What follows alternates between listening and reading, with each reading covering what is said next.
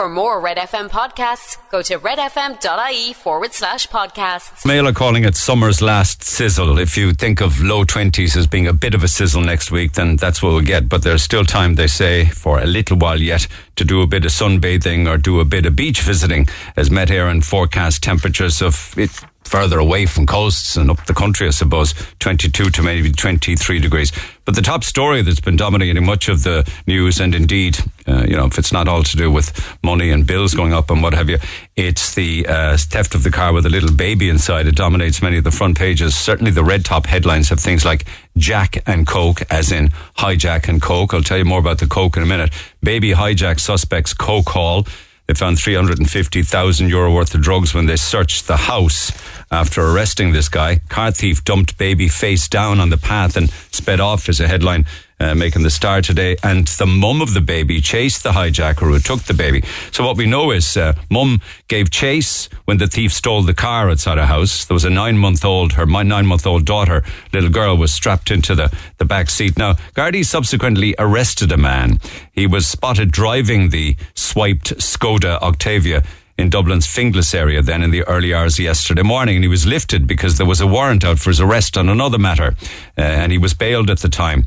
And then they immediately arrested him on suspicion of hijacking. By all accounts, the Sun says that they've learned that when the thug realised the infant was in the back seat, he took the baby from the back of the car, placed her face down on the footpath, and she was rescued then by 3 passing girls. So after that, of course, the Gardaí found a suspected €350,000 cocaine haul as they searched the home of the suspect in the robbery of the car with the baby inside. I mean, it's an incredible story. Thankfully, baby is reunited with mum and dad. And all is well in that regard. They got an awful fright and an awful shock. It could have been entirely an awful lot worse. My God, if he'd crashed it or anything like that, or the child on the side of the road, anything could have happened. There are other children making the papers today, and it's to do with those who wish to avail of a school bus. Schools are heading back, of course, and we'll see many back over the next week or 10 days. But something in the region of 18,000 families will be left without a place on the bus. And we touched on this yesterday morning on air because they decided, those that make these decisions, that school bus places would be free. So then there was a record number of people applied for the school bus, 130,000 applications for 112,000 places. So what about the 18,000 that won't get a bus place? That's why they call it a school bus lottery. And I could well be talking to people later this morning, perhaps your good self, who hasn't a place for a child on the bus because they decided it would be free, but they didn't provide enough for everyone. You got it. Meanwhile, other numbers of interest. Front of the Times say that we now have a record number of people working in this country, 2.55 million, just over 2.5 million people. And most sectors of the economy are still crying out for even more people to join the workforce. So it's an interesting one making the papers today. And also then, you're never too far from the Robert Troy story. I won't say much more about that. It's been done now, except that they've learned from it because landlord politicians, according to the Irish Times today, may have to make even more declarations. And one of the declarations they may well have to make in the future is that if they have any housing contracts at all with local authorities, they will also have to state that as they try and increase I suppose ethics really within government and for politicians, I suppose is the way I describe it. So if they have a contract with the local council, which could be HAP or they could be renting to the council, they will have to say that. But they need a lot of help. They really and truly do. And the Mirror says that a website that was set up to give TDs easier online access to what's going on in Leinster House. So could you imagine this now in the private sector? So to set up this website so that they can access everything that's going on around Leinster House ended up costing €1.88 million. I mean, the private sector, no matter how big the company was, could never fund a bill like that to set up an online portal. So, your access to different things in Leinster House as a politician would be made easier. €1.88 million. And that went over budget. They actually put aside a budget of 1.78, which is in itself an astronomical amount of money.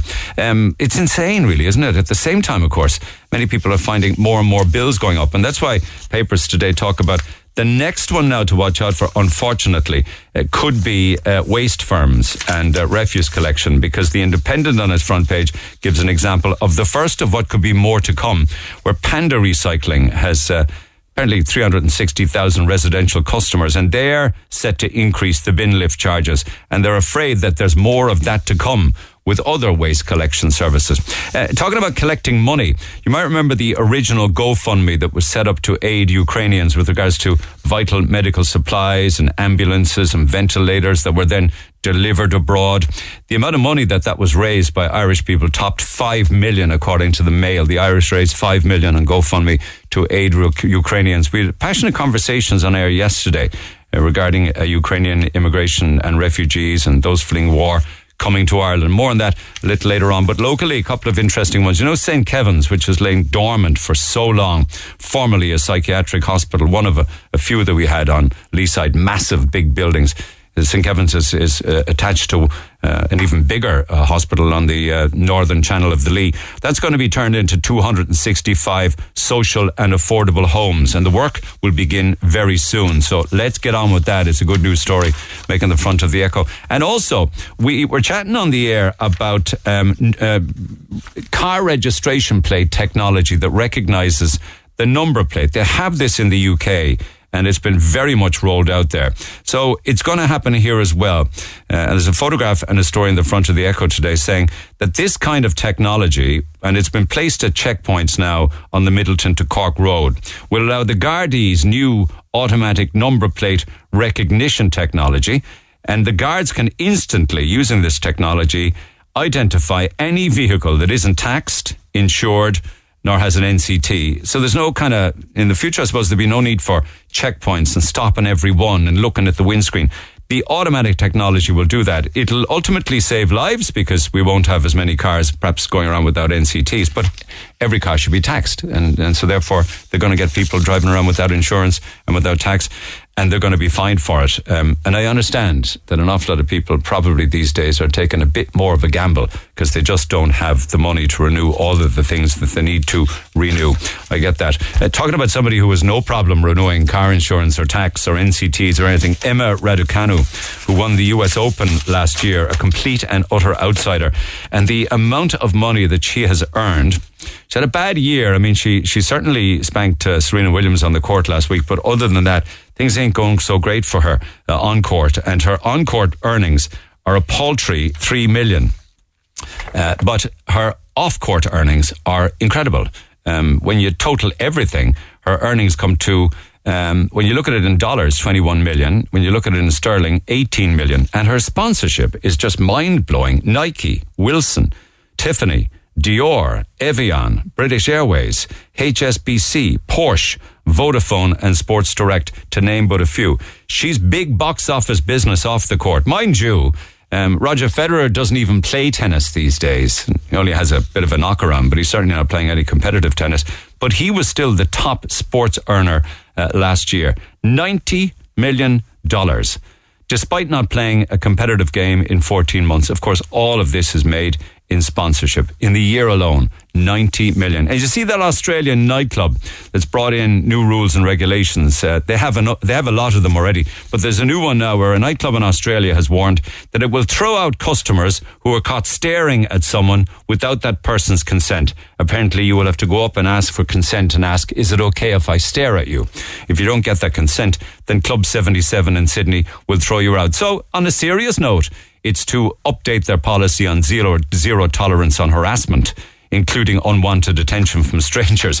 But it has to do now with being thrown out for staring at someone. And with Food Fusion, never too far from this program, and indeed today being a Free Food Friday, they say that the most popular food on the planet is pizza. Did I read somewhere recently that in Italy, one of the big international pizza chains had to close down because Italians weren't going in there. The big pizza chains, the ones you hear of all over the world. Apparently Italians are a lot more discerning than getting a pizza in one of those, apparently. So that chain had to close. But anyway, the story has to do with what you put on top of your pizza. And apparently you can put anything on top of a pizza, including chips and gravy, including anything that you've got left inside in the fridge, including fish fingers, or indeed sausage with applesauce.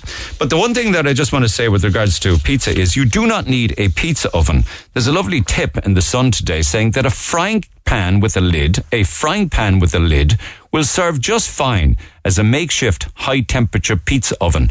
If you don't have an oven or you don't have a pizza oven outside in the garden on the patio, whatever it is, that the frying pan will do just fine. And one other tip, actually, I don't know if you've ever thought about it, but you know, if you get fresh pasta, or indeed, say you get fresh ravioli, you don't have to boil it. You can pan fry it with butter. Perhaps you've done it already. Perhaps not. If not, then try it. It's amazing. You're listening to the number one talk show in Cork, the Neil Prendeville Show. It's the best in Cork. On RedFM. Not the Neil Prendeville Show. Cork's number one talk show. Pure Cork. On RedFM. Not the dried stuff now, the fresher stuff. Actually, just one final thing. I love this story that makes this morning's online news. Reddit are sharing the story of a teacher who said that her dog ate her students' homework. We've all heard the story in the past, and we were younger in school, I don't know, primary school, secondary school. Sorry, teacher, the dog ate my homework. But apparently this teacher, the dog ate all of the students' homework. My son's dog is staying with us at the moment, and he ate an entire newspaper last week. I mean, an entire Saturday newspaper. Absolutely ripped to shreds. Not a bother. Actually, you know, with all the news that's in newspapers these days, I'm sure I wasn't terribly bothered about it. But it'd be much better, actually, if the dog, say, for instance, if the teacher was marking leaving certificate exams, right? And the dog ate all of the leaving certificate exams. That would have been much better, because it would have meant that all of those sitting that exam would have to get an automatic A, wouldn't they? Anyway, text 0868 104 106. Calls on the way. 0818 104 106. Cork's Red FM. If you're expecting a lot of feedback and certainly pushback with regards to yesterday's conversations on air vis-a-vis Ukrainian refugees, you'd be right. More about that throughout the course of the morning. But can I just mention, I'll chat to Paul in 2 seconds, but it's a Free Food Friday as well today, courtesy of ourselves and Roosters, Piri Piri, Douglas and Blackpool Retail Park. So we got a whole load of starters, main courses and desserts from Roosters. It'll feed at least 15 of you.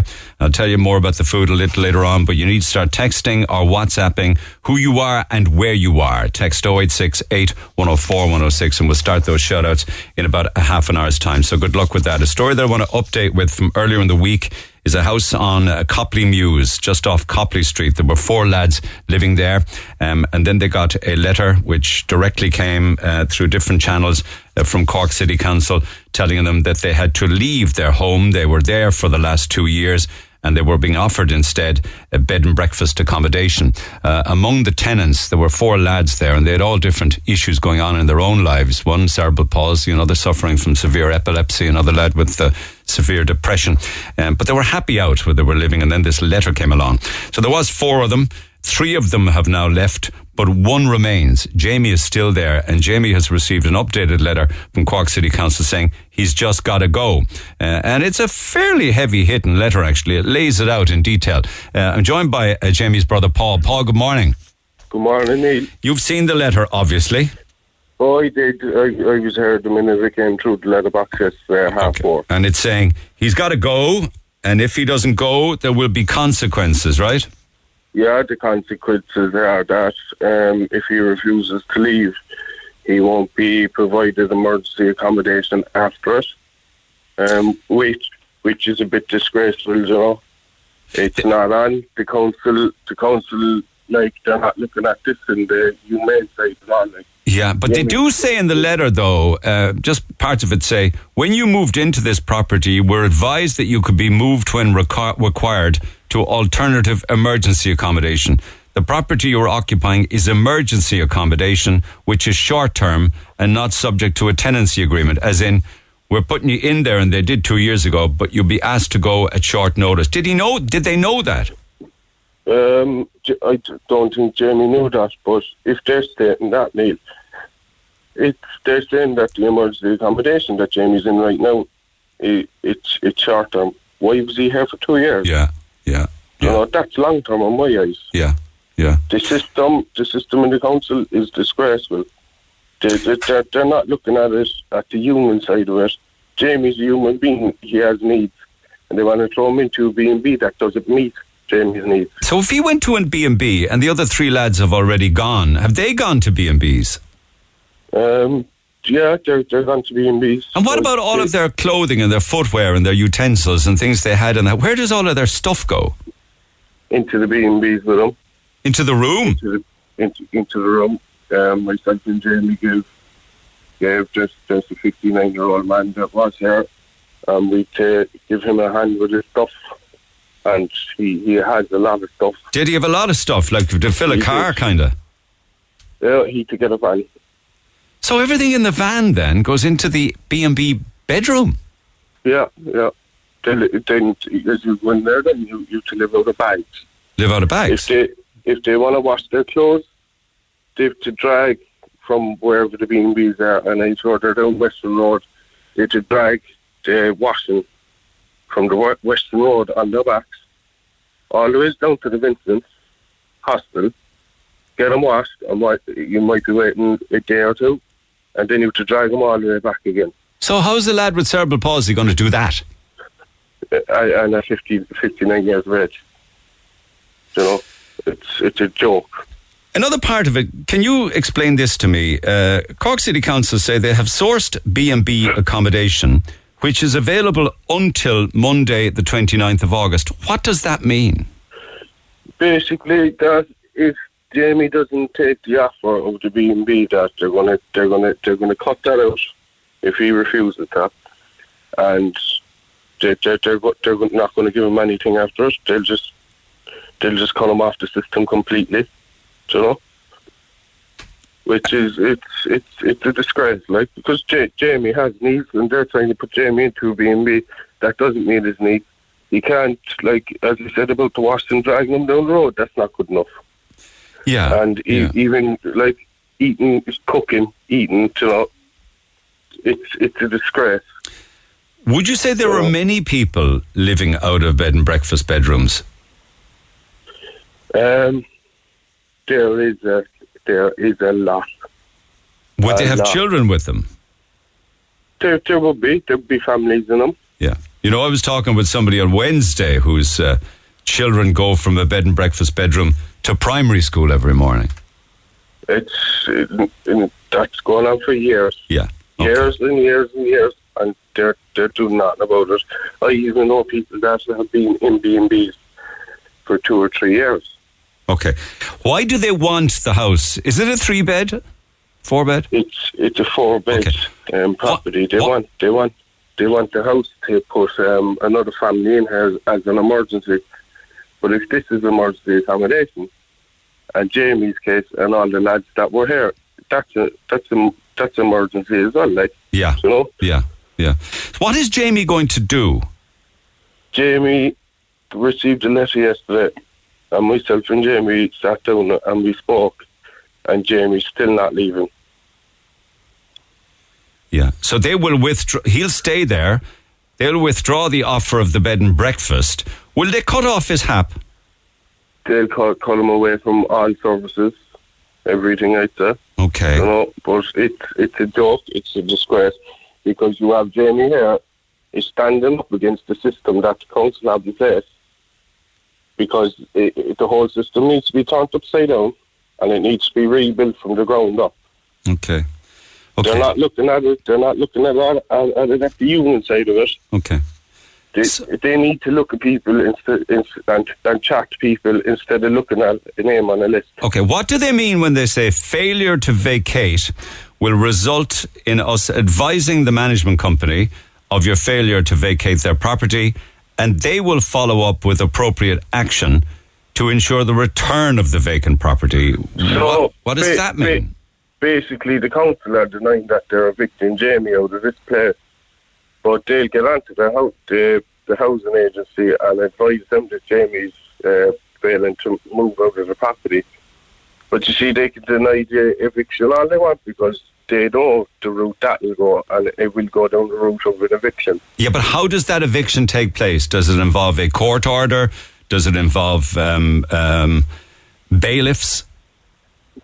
Now, I believe myself that it would have to be done legally, because Jamie's here 2 years, and I think he would be entitled to 180 days.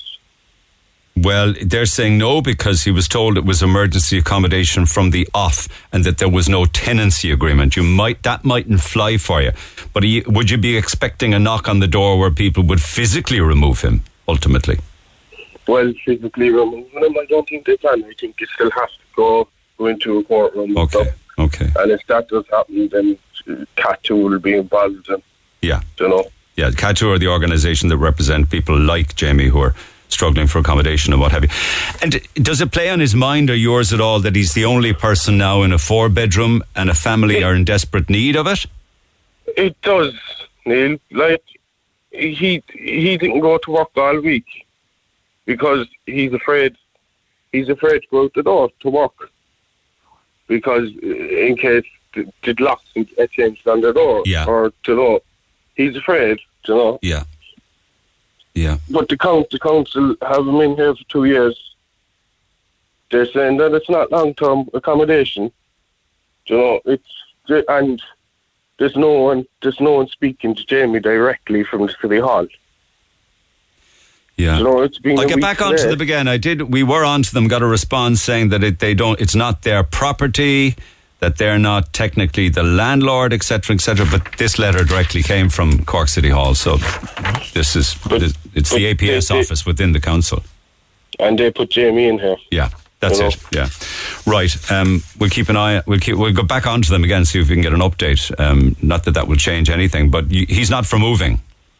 He's not moving because he's afraid that if he moves into a B&B, that the APS can throw him out of the B&B and he has to go back into the Vincent's Hostel again. Right. Now, and is that where you are, Paul, is it? It is, yeah. Now, the Vincent's Hostel, it's not a nice place to be. You get up in the morning, you go to the bathroom to brush your teeth, and you vomit inside the sink. You have urine on the floors and you have human feces everywhere on the floors as well. You have needle boxes inside the bathrooms as well, and they're full to the brim, and they're not even changing them. Needle boxes for what? Heroin users, addicts. Inside? Inside. I contacted the council about that, and I was supposed to get contacted by someone from the council about that. So do you spend much? That's Anglesey Street, isn't it? It is, yeah. I barely. I don't stay there during the day. I get out because the smell inside there is revolting, to be honest. But you see, the council will put people in there.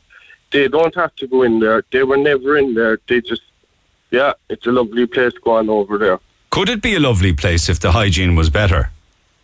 Well, it's an awful lot of work to fix it. Even showers, all the showers in there and all are broke. As in they don't work at all? The holders to hold up the shower. Yeah. They're all broke, snapped off the wall. So it doesn't sound as if there's a whole lot of maintenance going on there. No, there's not. Yeah. There is not. Definitely not. Would we be able to visit there and walk around it? Would Seamus we be able to go in and have a look, do you think? I don't know. That's up to the manager inside there. Okay. You'd have to do that. Yeah. Can we let's do that and see if we can maybe pay a visit and see if that's permissible or not. But how long have you been there? I'm not there long now, but I've been there previously and in and out of the system myself for years. Council, you see, it's not just Jamie. It's there's a load of people in this situation, but it's not nice. Is it possible to be in there and go out to work in the morning? Are you a working man? It is, but it's still a struggle, Neil. It's a struggle. Hard to motivate yourself. It is, of course, and that's not just me in there either. There's the lads in there, they're working and they're trying to get on with their lives, hoping that the council will give them some place. But the council will leave you there and they'd forget about you. And, there's fellas in there in the Vincents now and they're in and out of that system for 10 years or more.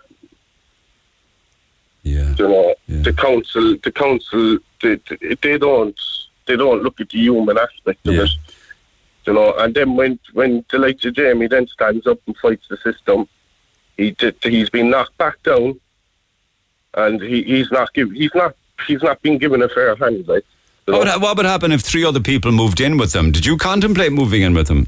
Oh, I did. I tried to contact the landlord, and I was told he couldn't speak to me over GDPR. No, I know that. I mean, I'm not saying that you would do it with permission. Yeah. I'm not saying you do it with permission. Yeah. I tried to contact him. I was going to ask him would he accept the half, because I'm entitled to it. Jamie's would be entitled to it. €877 won't get you much.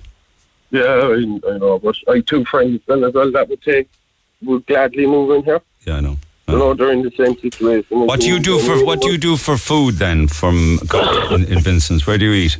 Can you cook? The Vincent's would do food and stuff inside, but most of it, like I said, they mouse most of it. I try to avoid the place during the day, so I wouldn't really be there for the food. Like, why is the food good? I never really tried the food, you know. So where do you eat? I've eaten anywhere around the city, McDonald's, whatever, you know. But it's just a joke, you know. The system needs to be turned upside down and rebuilt from the ground up. All right, listen, will you stay in touch, Paul, will you? I will, Neil. Absolutely. Do come back with any updates, pal, all right? Take care for now. No bother. Cheers. Take care. Bye. Text 0868 104 106. We'll pick it up after the break. This is the Neil Prendeville Show. Text and WhatsApp 086 8104 106. Cork's Red FM. You might recall my conversation with Paul, who's living in a tent out the Mardyke. Neil, I was listening to your interview with Paul. No wonder he's homeless and jobless the way the country is going. I'm trying to juggle 2 jobs, look after family members and attend college part-time. I work with severely autistic clients. I get bitten, kicked, spat at, roared at, hit, mentally and physically draining, all whilst trying to save for a mortgage. I just got my monthly pay slip and my wages for this month worked out at €10.20 an hour after tax. That's for a qualified person, 9 years in the job. It is nothing short of an insult. I've worked all my life and hardly have a penny in my bank account while trying to pay bills, run a car, save for a mortgage, pay a loan and live. This country is a joke, except it ain't funny. And people are really feeling the pressure of it. No wonder everyone our age, mid-20s, is leaving the country. Would you blame them? It really is beyond a joke. And then a lot then on issues like that. Listening to the story on homelessness, what annoys me is the people that get a council house because they can't afford a mortgage. That's fair enough. But then their circumstances change and they could well afford to buy their own house, but they continue to live in these council houses and end up paying very little rent. Nothing compared to the mortgages everyone else is paying. I think that the council should review and means test residents every few years. And if they can afford to buy a house in the council, they either do it or move out. It would make more money for City Council and free up houses for those in need. I know this firsthand from people that are in a position and it infuriates me. They're on twice my wages, driving the best cars, and still living and paying little rent for their council house. These same people are the first to complain about the housing crisis and homelessness. Please don't give out my own details. And I won't do that. Just wondering, why are we still taking people from Ukraine into Ireland? Just heard on the news bulletin that the football season is starting in Ukraine and only a quarter of the country is at war. What about the hotels and other accommodation that's free in the western part of Ukraine? Why isn't that being used to house the people fleeing the east of the country? We constantly hear about inflation in this country: food, electricity, heating and diesel, the housing crisis, student accommodation crisis, the hospital crisis, the schools crisis. Yet we're bringing more into the place to house at a huge cost to the state and the taxpayer. Why can the government find money for Ukrainian refugees but nothing for our own people? The government needs to be removed and an Ireland First government needs to be put in place. And from yesterday, a very big response to this, actually. I may well come back to phone calls on it, but a huge response by way of emails and texts. And how would I even begin to describe the response from yesterday? Well, all sorts of different opinions. Those that felt that my interview with Derek Bly was too hard and too tough, which I don't believe it was. I think it's my job to keep things balanced If I were not to, I can be guaranteeing you right now there would be broadcast complaints going in against me because of not being balanced. It is my job a lot of the time to take the opposite view. And sometimes you have to push back in regards like that. Not everybody agrees with that, but that's what I have to do. I have to try and keep some balance on it. But there was a big response to it, and some of it was quite emotional, I have to say. I'm going to read this one out to you, and it's one of the more, for me, aspects of this email are quite shocking. I don't mind the personal abuse. I'm big enough and ugly enough to deal with that. I mean, part of the job is to take a bashing. I understand that. But parts of it are quite disturbing. But it's from Katrina Tyrrell. She says, "You were not balanced interviewing Derek. The hate narrative you used in the interview shows you up as a media whore. You threw every lefty, NGO, government slur at Derek. What he is saying is true. We have hundreds of thousands arriving into our country while the Irish are forced out. As well as multinational employees, we have fake UGs and asylum seekers, courtesy of NGOs and the Irish government. You set up several straw men arguments, pathetic, trying to tear Derek down over Ukrainians driving Porsches. Actually, my Lithuanian mechanic said, yes, they do drive Porsches, Teslas, and high-end Audis. He pointed out one woman in a white Porsche outside Jack White's in Britus in May. I can verify this as my car had broken down and the mechanic who came pointed out the Porsche with the Ukrainian reg going past. I too thought it was a fairy story before that. But anyway, Derek said they had Porsches and got free transport. You weren't fair, purposely misunderstanding him, filibustering, talking over him, overbearing. The point anyway that Derek made was that Ukrainian passports are being flashed on buses for free transport. I saw that myself. The attacks and name-calling, people were using terms like white supremacist, racist, you unleashed, and those subliminal suggestions are intolerable. Nobody looking at this situation in Ireland can be happy with our country being invaded. 1 in 4 here already are not Irish. Apart from discrimination, and this is quite disturbing, forgive me for saying this, apart from discrimination against the Irish, is it not damaging our homogeneity? That's incredible. There are advantages to having homogeneous societies. Why do Irish use the excuse that we're in the EU? Poland doesn't bend over. Lithuania doesn't.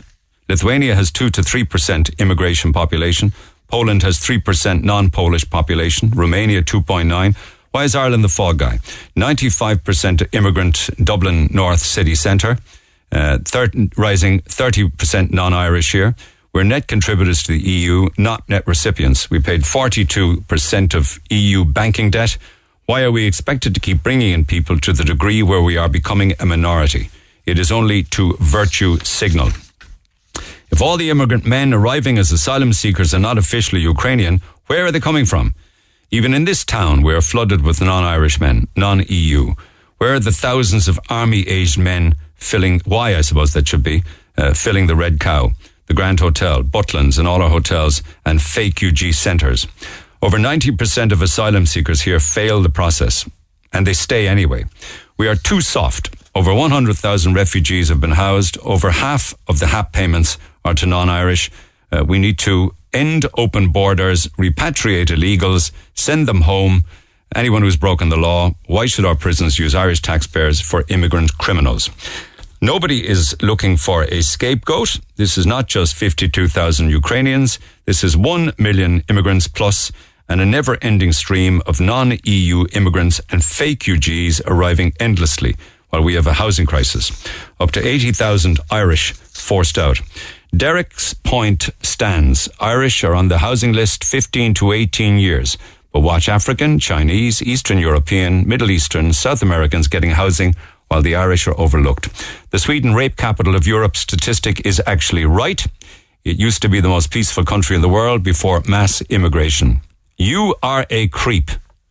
You wouldn't continue with the caller about Bilderberg. Unbelievable. The issue is not balanced. Our country is undergoing mass, uncontrolled immigration. A tiny country cannot take an uncapped, unvetted influx of people. I think there has to be a line drawn in the sand, and we need to stand up for the Irish, whether or not the NGOs or the traitors are pleased. You didn't come across well. Pathetic, transparent jibes, intentionally directing the conversation to the same tired narrative. Stand up for the Irish, make a claim on our homeland. You are a racist. And nobody in virtue signalling Ireland can bear it when lefties call them racists. You intentionally tired an Irishman, not nice. Actually, you are a traitor. In your heart, you know that Derek is right, and you can reflect in leisure on your part in the rape of Ireland now. You may not have censored Derek like many media whores do, but your treatment of him and labelling was horrific. The next few years will show the truth in the worst of his fears. Your last caller was great, though, calling out the traitors and the landlords serving their own agendas, sending in those disparaging texts and messages. Katrina won't hear this morning because she says, I won't listen to you again.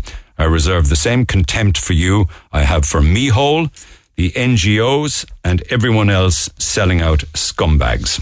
Is Misha Katrina Tyrrell, who, because she's not listening, never got to hear her view or her version of events or her opinion or her thoughts read out on the air. And I tell you what, in one regard, she is right. There are many that wouldn't even read texts or emails out like that. There are many who wouldn't even talk on the air to Derek Bly. I did. I'm not looking for any kind of clap on that. I'm not looking for any accolades. But I certainly don't engage in any way, shape or form with regards to muzzling people with opinions. I want all opinions. But my job then is to keep balance. That's for sure. Back after the break. Get it off your chest. Call Neil Prendeville now on 0818 104 106 Red FM. Okay, quick call this side of 10. Pamela, good morning.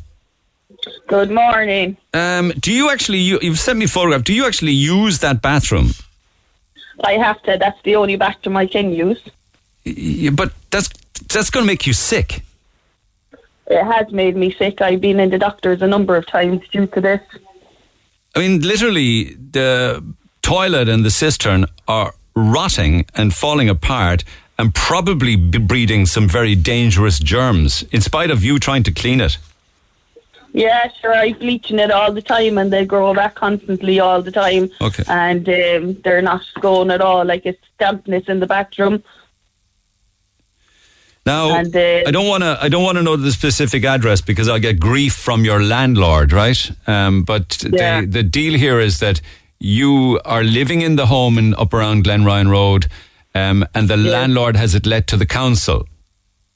Yes. Right. Okay. So they pay any idea what the rent might be? Because I know you're getting assistance.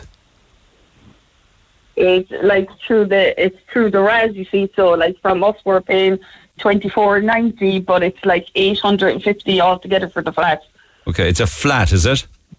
Yeah, it's like an apartment. They call it a one-bedroom apartment, as they say. But the thing is falling down. It is. It's falling down. The floors are unlevel. It's all tilted to one side. The woman fell down the stairs across the way from me due to the carpet being ripped on the stairs. She done injuries to herself. The man underneath me has no water for 2 years. Since the COVID started, he has no water completely. He's got dampness up his walls where he sleeps and everything. So it is in very bad condition altogether. What's he done for water or no water for the last 2 years? How does he cope with that? He comes up to his neighbours. He comes up to me and the woman across the way, and we give him the water. He's fighting to get it done all the time, and everyone is ignoring him and ignoring us. Okay. So are all of these different apartments owned by different people? No, they're all owned by the same person. Okay, and they'd all be making $850 a month, is it? Yeah. And has the council ever come up and visited and seen the shocking conditions you're all living in? Yes, the council has come up about 3 months ago, and they had given the landlord an opportunity to get all this work done, and in 20 days, and nothing has been done at all. Was it even started, the work? No, nobody has come near us, nobody has contacted us, nothing. How did the council describe it? Did they send tradesmen up? They said nobody up at all. They just went around, examined all the flats, wrote down whatever, and said that they were in bad conditions, and gave 20 days for the work to be done, and nobody came near us, nobody done nothing. Did the council, when they visit, describe the conditions in which all of you live in all of those apartments as unlivable? They did, yes. They said that they were unlivable. They were in very bad conditions, yes. So in spite of the 20 days coming and going and no work being done, zero, they still continue to pay rent to the landlord? Oh, they still continue to pay rent to the landlord, and nothing has been done whatsoever. Sure, we'd rubbish out the back that wasn't collected in months, and it caused rats, and the whole lot were coming in the hallway, and it was very bad altogether, and we were just getting ignored when we were calling. And have they said that they've been in touch, actually spoken to the landlord since the deadline ran out or anything? Is he contactable or she contactable? No, the landlord has signed it over to a new company, where a new company is a manager now. So they haven't heard anything, which the council are saying that they haven't heard about new management, or they haven't heard from the landlord himself. How many people are living? How many apartments in total? There are 6 apartments in total. Okay, and one is as bad as the next, right? Oh yeah, one is as bad as the next, yeah. But they still continue to pay something in the region of maybe $5,000 a month in rent for them. Oh yeah, and there's nothing absolutely done for that money. Sure, the woman across the way from me, her boiler comes on when it's switched off, and her flat to be like a sauna, and it don't go off, and they told her that it was very dangerous because they could catch on fire over the boiler, do that, and they chose to do nothing about that also. So they need to turn the heat up on that landlord, don't they? Really? Oh, they do, yeah, but they're just not doing anything. They're just ignoring everything we're doing. We're after going to TDs, the whole lot, everybody. We've been in contact with the council constantly, and they're just ignoring us completely. Like, they're saying they're giving the landlord this time, but there's nothing after being done. It's exactly the same. Like, you know, we can't bring family members into the building, as if they do, they could fall down the stairs. Because so you keep people away. It's hard enough living there. You certainly wouldn't be inviting anybody in if the council describe it as unlivable. You couldn't bring grandkids or nieces or nephews into that building or family, because they could fall over the floor and they could fall down the stairs. So you'd be terrified to bring anyone into. But at this stage, are they gone beyond repair? Are they condemned? Should they be just knocked? It's gone beyond repair. Like, you know, it just needs to be. The whole building would have to be started, because the flooring is on level. It's going to one side. The walls outside are damaged on the actual building itself, like where it's cracked. So it is ready to come down, like, you know, so there is no repairing to do. It just has to be restarted, the whole lot again, like. And like, they've been paying rent to this private landlord for, I don't know how long, at $850 a month for a 1-bedroom apartment. And it's been in rag order for quite some time now. Do they ever inspect? They don't inspect, because, like I said, the landlord never comes to this building. When we're texting him or calling him, he's saying he don't receive any of them. And the council don't really come out, to be honest. Like, they just pay the rent, not knowing the circumstances of where people are living. The circumstances in which you're living there are absolutely horrendous. Oh, they are, yeah. Like, I'm living here over 6 years, and my neighbour's here over 10 years, and like, it has always been like this, and we're fighting constantly to get it done. So for 10 years at $850 a month or what have you for the different apartments, 6 of them. These conditions are the conditions you've lived in for a decade. Yeah. And my neighbour is actually here, the woman that I'm talking to you about, if you want to talk to her as well. I'll tell you what I'll do. I'll see how I'm fixed. I may come back to it after 10, but I certainly will be getting on to City Hall, wondering where they pay rent for situations and places like this that should be condemned. Like that's what we ask ourselves. Why are you paying rent for these conditions and letting people live in them? Like, I wouldn't see the council come and spending their nights here putting up with what we put up with. Like, Gotcha. Okay. Hang in there, and I'll put you back to Seamus and see if your neighbour has much to add to the story. Back after 10, text 0868 104 106. Hey, it's Dave. Join me weekdays from 4 for Dave Max Drive, where I'll help get you home or give you a little lift at home. Big hits, loads of fun features and traffic info. What more could you need? Join me weekdays from 4. Dave Max Drive. Get it off your chest. Text the Neil Prendeville Show now. 086 8104 106. Red FM. Free Food Friday, courtesy of ourselves and Roosters, Piri Piri, Douglas and Blackpool Retail Park. You will receive food that will feed at least 15 of you. It shall consist of starters, consisting of chicken wings, chicken skewers and beef skewers, a selection of mains, chicken wraps, chicken pittas and beef burgers, and the Piri Piri sauce. We also got for you the Piri salted fries, rice and waffle fries, and all of your mayo and your garlic mayo. And then for afters, your own cheesecake, which you can organise the topping for yourself. So you build your own cheesecake with Kinder Bueno sauce and Kinder Pieces, Nutella and Smarties and Crunchies and all sorts of things like that. You fancy some of that food yourself for the weekend? roosterspiripiri.com. They're at Douglas and Blackpool Retail Park. So first bunch of shout outs. In for lunch on McCurtain Street, working very hard, would love some free food instead.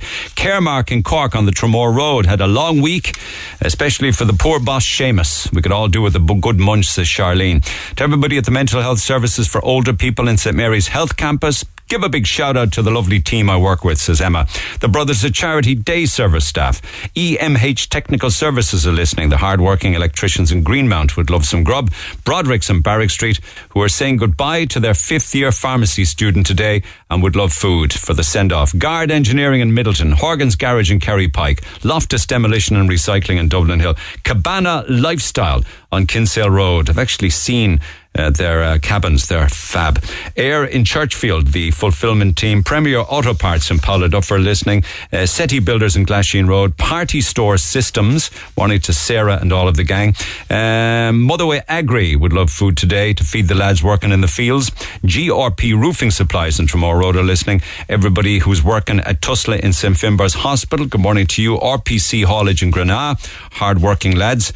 Doyle Shipping in the Port of Cork. Power Aggregates in Carricktool, and finally for now, Lehan Motors on the Airport Road. So keep those shout outs coming, who you are and where you are, to 086 8104 106. Calls on the way. Talk to Neil Prendeville now.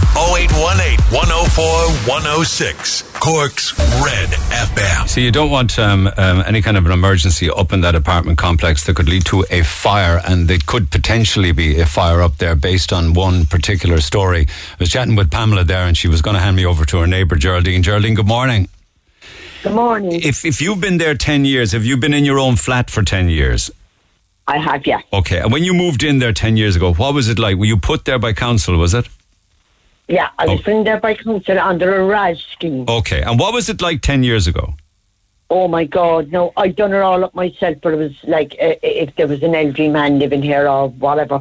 But this apartment block was a party block going back years ago, Neil. What's that mean, party block? Like that. I mean, he had loads of young police living in here and they were all partying, and then the guards got involved, and then, because he'd get them all out of there. He had to get them all out of there, and then he stopped putting us in here. Okay. Here 10 years. And the rent's being paid by City Council month in, month out for the last 10 years? Oh, yeah. Even though the conditions you're living in are shocking. And you were told that your boiler is actually a hazard. It's a hazard, it's a danger to the block. So I shut it completely down. Right. I had to, because I would go out and come in, and the boiler would be, or the rads would be blazing hot. Yeah. And I wouldn't have been able to turn it on. Yeah. So there was a fault.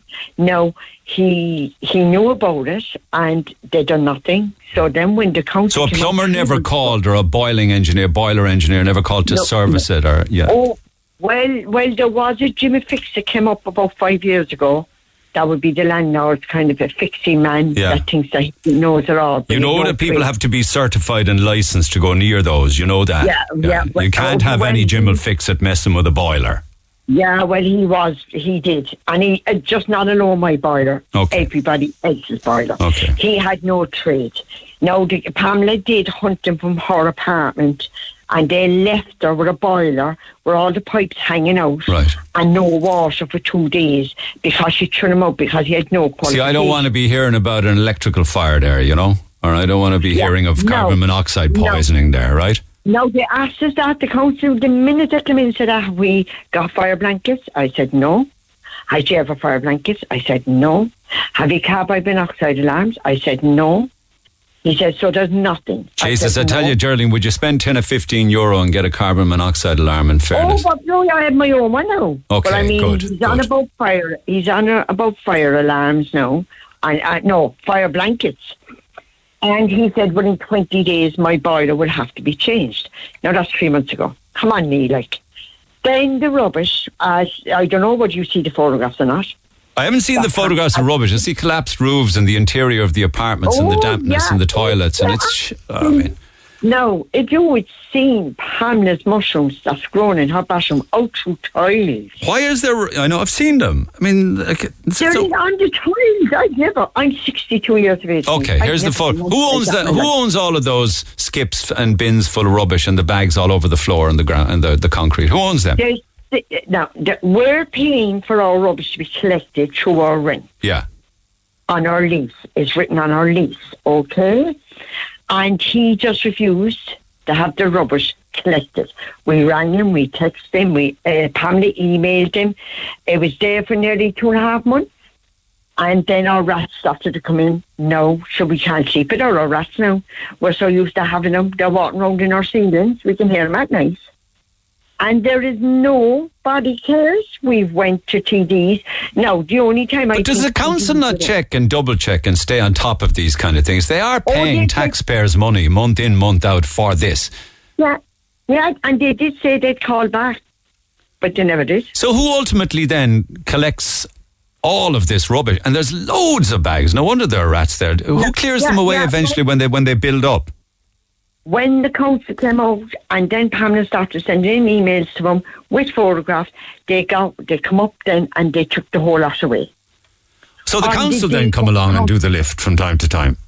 Yeah, no, it's not the council's job. Because on our lease, any problems the landlord has to see to that. Okay. Now, I can't see how the council haven't pulled out of the rash and left it to the landlord, because this landlord is a joke. So they know, I know, let's not get overly personal, because I do have to hope to try and contact the landlord and also get on to City Council, because on many levels this is all wrong, notwithstanding the fact that you shouldn't be living there in the first place. But the council are quite happy or content to continually pay the rent for it when they shouldn't be paying rent on those properties. Exactly. But maybe it's just that they have nowhere else to put people, that they're willing to allow you to stay in these shocking, uninhabitable conditions. Oh my God, they're ridiculous. I mean, you'd have to, I really, people need to come up and have a look at this. They wouldn't believe it. They wouldn't believe people are actually living in this. That people in our city are living in these kind of conditions. No, it's 2022. What's wrong with them? Yeah. Is it any wonder that there was so much pushback and so many emotive texts and calls yesterday about people coming into the country and the conditions in which the Irish are living in? I understand. I'm 62 years of age. So mind me, there's younger people living here. There's a boy living downstairs, and since before the COVID, he has no water, no running cold water. We have to fill kettles of water to give that boy so that he can have a cup of coffee or a cup of tea. Nobody's listening. He has to go to a friend's house to have a shower. What kind of carry-on is that like? I mean, nobody's living like that in these day and age. But there was a 21-day can't wasn't there, that work can't commence. If we hadn't the jobs done, within 20 days, they will come back out, and we haven't seen them. And we'll come back out and do what? I don't know what they were going to do. But Pamela had sent texts back into the council saying, look, they weren't done. I'm going to be, my worry is now, I'm 62. And I've had a bad accident in this apartment block over the capper on the stairs. Now, do I look at this, right? I'm going to be here now for the whole winter with no heating. Because you can't turn it on or off. You can't control it. I can't control the heating. I can't. Yeah. I just can't leave it on or on. No, just can't. And if I do need to have a shower, I have to monitor, run in, have the shower, run out, turn her off. There is a piping hot when it's second. And who pays for all of that to heat the complex? I pay for my own gas. Sure, that would cost you a fortune if you can't turn it off. Exactly. I'm paying €60 per week to the gas company. And I'm on disability. You'll pay a lot more than that this winter? I can't put them on or off for the winter. All right. I won't be able to do that, like. Yeah. It's just... And everything is electric in this apartment. Everything. Do you know what I mean? And I just can't understand why he's just not doing anything. Okay, well, let's see if we can find out. It mightn't be today or tomorrow, but at least people are aware of it now and we can make some calls. No. Certainly with regards to City Council, who actively are taking apartments and flats that are not fit for habitation and paying good rent on them, and they just seem to turn a blind eye and turn their back on. And I think if you guys weren't really on the ball and minding everything up there could be a disaster in that building. Oh, well, look, I tell you now, you're being responsible. I have 8 grandchildren. I can't allow them down here. I know. Because all the banisters are all gone loose. They're all falling off. The banister sticks. They're all just gone loose. If one of my grandchildren falls in here, I never forgive myself. I know what you're saying, yeah. I know what you're saying. Yeah. And it's so unfair that I can't have my grandchildren come down here. It's so unfair. Like. Thanks for sending me the photographs. Thanks for coming on the air to both yourself and Geraldine. We'll make some calls. Stay on hold there, because if you have any contact with the landlord, I'd like you to share them with us, and we'll see if we can make a call there as well. I tell you now, all right, don't tell me anything on the air. Just tell us off air. No, the council will just not. They have been trying to contact the landlord. The landlord's not answering them. All right. Well, then stop paying the rent then. But should we do that then? Sure, we'll go through our rent and then we'll be up to our ears in this. No, it's the council should stop paying the rent. Stop paying the rent. You want to get something done? Don't pay. Yeah, exactly. Okay. You should do that. Okay, hold on there, Geraldine. Thank you for now. And also to Pamela, back after the break. Text 0868 104 106. Text on the way. Call the Neil Prendeville Show now. 0818 104 106.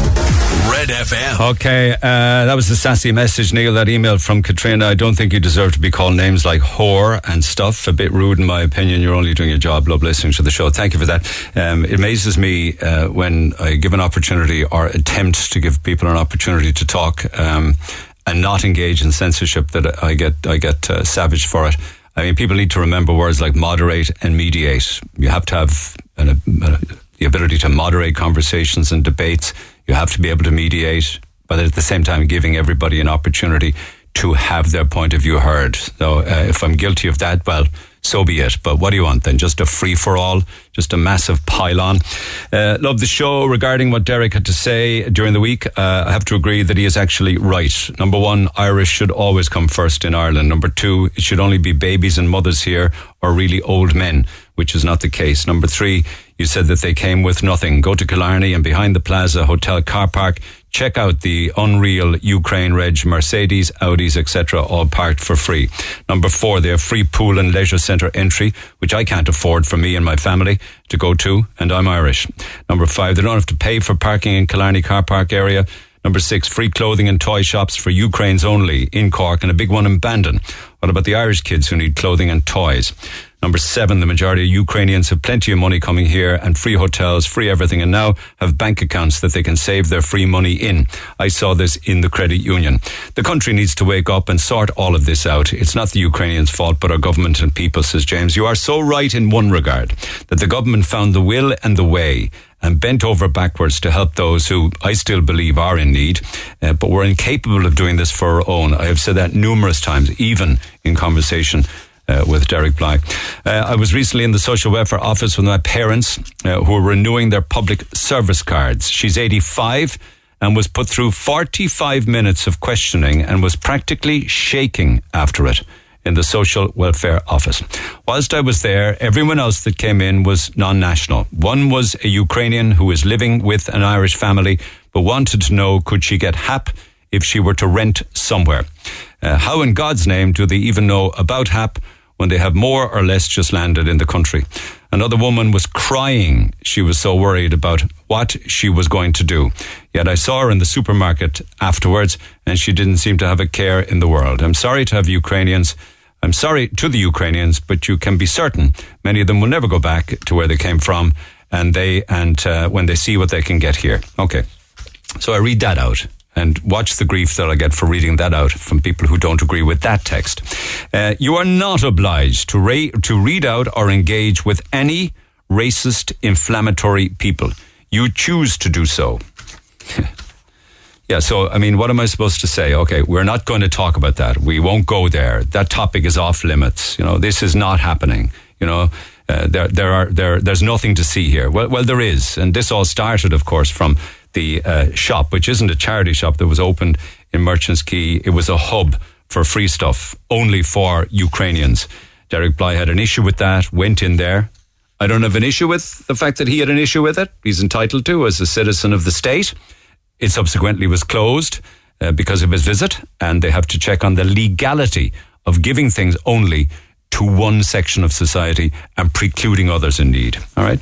People resort to branding others racists when they can't argue against the logical and legitimate arguments that are being made by patriotic, rational people, says Richie in Toker. And just one or two more. Morning, your interview with Derek was balanced, fair and excellent. But a lot of what he said was correct. Our country is a mess. Way too many people are allowed in. Our government is a joke, and Fine Gael is the main party influencing immigration. We all know we don't have the capacity to contain numbers. Looking forward to the next election when there will be some real surprises. For every one person who gets asylum in Ireland, another 5 can come for free, just as long as one gets asylum. So when our government says it will take 1,000 refugees, say from Syria, that means 5,000 potentially will come over. Shows how wonderful how our wonderful country works. Okay, so that's just, as the fella says, the tip of the iceberg. There's more like that. I'll jump in and out throughout the course of the morning. Text 0868 104 106 for all other business. And don't forget, it's a Free Food Friday. Your opportunity to scoop lunch for 5 of you, 15 of you at least, courtesy of ourselves and Roosters Piri Piri. So text who you are and where you are to 0868 104 106. We'll do some more shout outs in about 10 minutes time. Meanwhile, Pat, good morning. Hi, Neil. How are you? I'm good, and thank you, because this helps me to keep things balanced and give everybody an opportunity to voice their opinion. We heard our conversation earlier about the state of things inside in St. Vincent's Hostel. I did, yeah. Okay. Yeah, Anglesey Street, the old asylum there. Were you there? I was. I lived in a house there, I lived in a small house. I was renting it, and your man sold it after 11 years. So I had no rest to go. I went to the City Hall, and they told me to go up to St. Vincent's. So I went up there, and I was there for a couple of days, about a week, I think. And I was getting up in the morning, going to work or whatever, There was fellas going out to work in the morning, but the conditions that they're actually living in are pretty rough. There wasn't when I done, they were rough enough, but what I'm saying is that it's not the people who are running it at all. It's the people that are in there, Oh yeah, I mean, it's the state of the toilet is because of the use of the toilet. Did you see bins full of needles? I didn't know. I seen always vodka bottles behind the toilet seats in the mornings. I wouldn't use the shower room there, I'd go to one of my families and I'd have a shower. Yeah. But when I get up in the morning, I'm just going to use the toilet and just leave the place. But one weekend then I stayed there, Saturday and Sunday. I just stayed in the telly room all day on my own and just, watching the telly. But I think the people in Vincent's, the people who are running it, they'd keep an eye on you then to see what you're up to, Yeah, yeah. Because after a couple of days, then they put me into a bed and breakfast, and I was in a bed and breakfast for 2 weeks.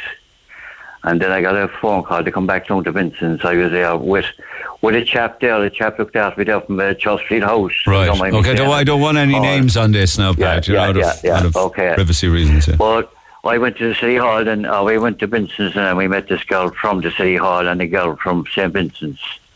And we did chat. And the next day I got a phone call to come to the City Hall, down to meet this chap in the City Hall. And he offered me a place. He said, "We have a place. I want to look at it." And we did look at it, and it's a massive front garden, back garden, small bungalow. And I'm here now 3.5 years, and I'm happy. And how come you got something so quickly, Pat? I don't know, because I knew no one in the City Hall. That's as true as God knows. I knew no one. Would it be age related, do you think? I don't know. I don't know your age, incidentally. I'm just wondering. I'm 58 now, but I was 55 that time. Here now 3 years. But I think, you see, when I went to the bed and breakfast, I was there for 2 weeks. Get up in the morning, 7:30, have your breakfast, go to work. But I used to keep my room spotless, as if I never even stepped in the bed, you know what I mean? Yeah, fair play to you, yeah. And they'd watch you then. I think they'd watch you then to see how you carry on. And I think that's how I got displaced in what I live in now. Yeah. And you're happy as a climate. I definitely think so, yeah. 3.5 years now, I'm happy. My own front and back garden and happy out, Yeah.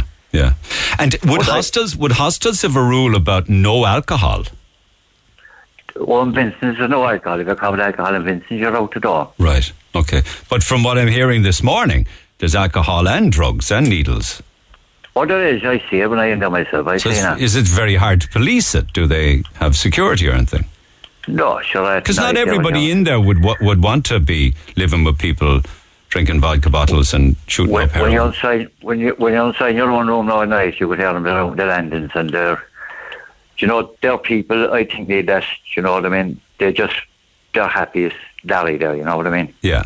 You know, I don't know. I'm not better know. The situation they find themselves in life, they're happy out in there, you're saying? They're happy there, yeah. Okay. All night and shouting and rolling up and down the hall. But could you imagine if you were there long term? Oh, I wouldn't go across the City Hall Bridge, to be honest with you. I was afraid. Why? Because I'd nearly jump over it. I'd go to the river. Like, were you very down? You were very down in there? Yeah. Were you thinking this is the way it's going to be for the rest of my life? This is it now, and I could tell you, I never ever thought in my life that I'd end up that way, you know? Yeah, working man. And it wasn't my fault, like. Of course it wasn't your fault. The landlord sold up. You had nowhere else to go. Yeah. And even the house that I was living in, I used to be dying with chest infections and everything because it was the coldest house. My brother used to say to me, he said, there was Eskimos living in there and they left. It was so cold, you know. I like it. So I know. That's what I was living in, and I was on inhalers and everything, and what I never know, grand, happy, and chest isn't too bad now, and you know. Well, I'm delighted for you. I'm glad it worked out because it could have been very, very different. Did you ever think that you kind of dodged a bullet there and you got? I think it is, yeah. Someone was looking down on you, you know? Oh, I know there was. I know who it was and all, yeah. Who was it? My mother. Your mother love you? Yeah. My mother died my mother died about just when I moved into the house. My mother died in 2009. Yeah. You mentioned the radio because she was to be buried on St. Stephen's Day, and the funeral was cancelled. Remember the bad weather that time? Oh, the cold one, yeah. And you mentioned it on the radio that the funeral was cancelled. It was the only funeral that was cancelled. I sure never heard of a funeral being cancelled over the weather. I know. Yeah, she's looking down on you. You miss her, of course. Yeah. Well, that's my story. Delighted for you, Pat. Delighted for you. I just want to say one thing there before you go. You were asking there for a fan. Will I go for some for a Belgrade? Oh, I have one of those Belgrade vacuum cleaners. They wouldn't suck the skin off a sausage. No, but I'm a Belgrade fan there now, and you will hear the sound out of it and it's gone. Yeah. I think it was a bit of a joke. They were looking for she was looking for a fan, and some fella says, why don't you get a Liverpool fan? They're very quiet at the moment. I could do that too. I could say more now, but if my brother's listening and he hears me about Liverpool, because I'm Tottenham Hotspur. Sportsman. All right. We'll win it this year. Good luck. Bye. Delighted for you, Pat. Delighted for you. Talk to Neil Prendeville now. 0818 104 106. Cork's Red FM. Just with regards to Seamus's report yesterday from the streets of Cork, he was out on Wednesday, which was Disability Payment Day, and the dealers were there. They hold on to people's cards and they give them over their cards. They go in, they get their disability, they come out with the disability from the post office, they give the card back to the dealer, they hand over the money, and the dealer gives them heroin. And it's just getting worse, and many people were critical that it was so obvious, say on McCurtain Street or again then down at the GPO, that it would be like shooting a fish in a barrel for the guards to catch the dealers on the mornings of welfare payments. Does any guard listen to your radio programme? Yes, they do, but the individual guards, of course, aren't the ones who are told where to go and when to go there. Of course, that doesn't come from them. The question is, why are the cops not doing something about open dealing when it's so obvious? There you go. I hope that they are listening, because you're shooting fish in a barrel, guys. They're there every morning and the dealers are holding the cards. Go get them, I suppose. God forbid if they were banging heroin and drugs into greyhounds up there, there'd be some racket then It seems as if people don't matter. Listening to the awful state of our once beautiful city, it strikes me that these are the very same drug-dealing scumbag junkies who you say all deserve a second chance. I'm not so sure that I ever said that a drug-dealing scumbag junkie deserves a second chance, but I think anybody who is a victim of the scourge of heroin deserves a second chance. Users deserve a second chance. Can we just take a moment to congratulate drugs on winning the war on drugs? Okay, I took a moment. You have to blame the state for this, not the Gardaí. These people at some stage, I bet, engaged with the mental health services. It's a mess at the top. HSE needs a private board to run on a profit. It would sort it out if they had to make profit. In that interview, you're chatting about 29, 39 people. There are thousands of sick people on disability living normal lives. Yes, and not handing over their payment cards to drug dealers. I do understand that. Meanwhile, here's an interesting initiative, Neil, in Australia. The social isn't paid in cash. The recipients are given a card that they can then only use for food and clothing and everything else they need. They cannot buy drugs with it, for they don't have cash.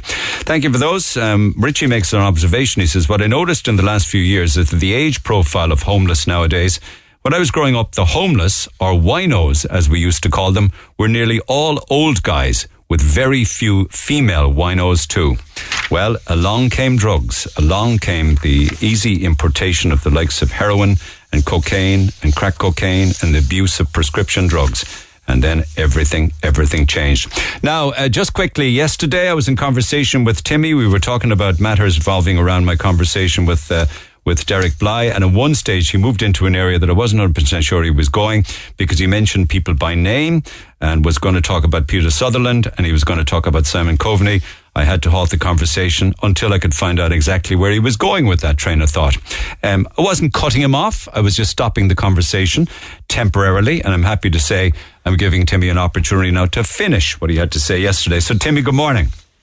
Good morning, Neil. How are you? I'm good. Now, you understand, okay? We're clear on that. It wasn't as if I didn't want to know. I just wanted to be sure of the direction. So thank you for that anyway, at least, okay? And thank you for having me back. Not at all. So where you were going with this was 2014, this secret summit in Copenhagen, wasn't it? Yeah, well, Pascal O'Donoghue was at it this year, just to add that into the pot. Okay. So essentially, Bilderberg Group was started in 1954, and it's a geopolitical think tank. And people are invited to go to the meeting once a year, and they devise geopolitical policies which governmental entities then bring into their countries. Okay. And they come back with these ideas, which they then could put into law if people would listen to them. And they go, these politicians are heavy hitters, in a private capacity. That's correct. So Simon Coveney's, I emailed Simon Coveney about this a few times, and that's the response I got. He went there in a private capacity. And they paid their own expenses and everything, so they're not representing Ireland. Well, my question is, how much influence is the Bilderberg meeting upon the development of policy that's in Ireland?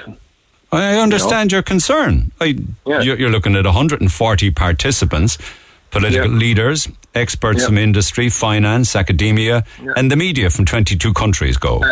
CEOs of major multinationals, like the head of GM Europe goes to it. So, like, essentially Simon Coveney sitting down with the head of GM Europe, the head of Goldman Sachs, the head of all these major corporations and multinationals, and they're all sitting down having a nice conversation about what they're going to do for us. Okay, and do you believe it to be clandestine, for want of a better term? Well, it is. It's known as a secretive meeting, because essentially it's very, Simon Coveney hasn't produced any minutes from the meeting, and what I will say, while he did go there on a Saturday in a private capacity, the Dáil was still in session. It wasn't on summer recess at the time, Okay. So I think there is a public interest in Simon Coveney giving a more developed statement on his involvement in that meeting. Okay.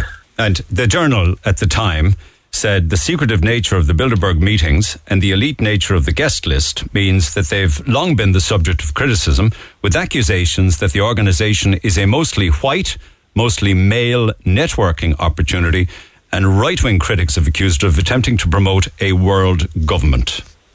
Yeah, and I'll take you up on the, like Simon Coveney went there in a private capacity, and I'll take you up on, it was mentioned in the Dáil that, and Simon Coveney affirmed it, that Simon Coveney is a member of a wealth management fund. Yeah. So okay. I don't. Here we're going into an area now I'll send there. You see where we're going. That this causes issues for me again now. I mean, notwithstanding the fact there's probably, even if he is, there's probably nothing wrong with it. But anyway, could I just say, okay? Could I just expand the point? What influence did he gain from that meeting? That's the question I want to ask you. So they come back from these meetings, these think tanks, these private political industry, finance, academia, media meetings. How then do you think it has influenced how we run our country? Well, in 2017, Simon Coveney was made Minister of Foreign Affairs and created an initiative, the Project Ireland 2040 initiative, which is to open essentially he's going to raise the population of Ireland by migration. Is one of the parts of the Ireland 2040. Now, if we can't get enough people to work and they're crying out for people to come and work here, what's wrong with that? Well, okay, what's wrong with it? You raised with Derek about multinationals bringing people in. No problem with that. Why? Because they all have visas. Now, I think on the flip side of that, I think there's people presenting at our border without even a passport.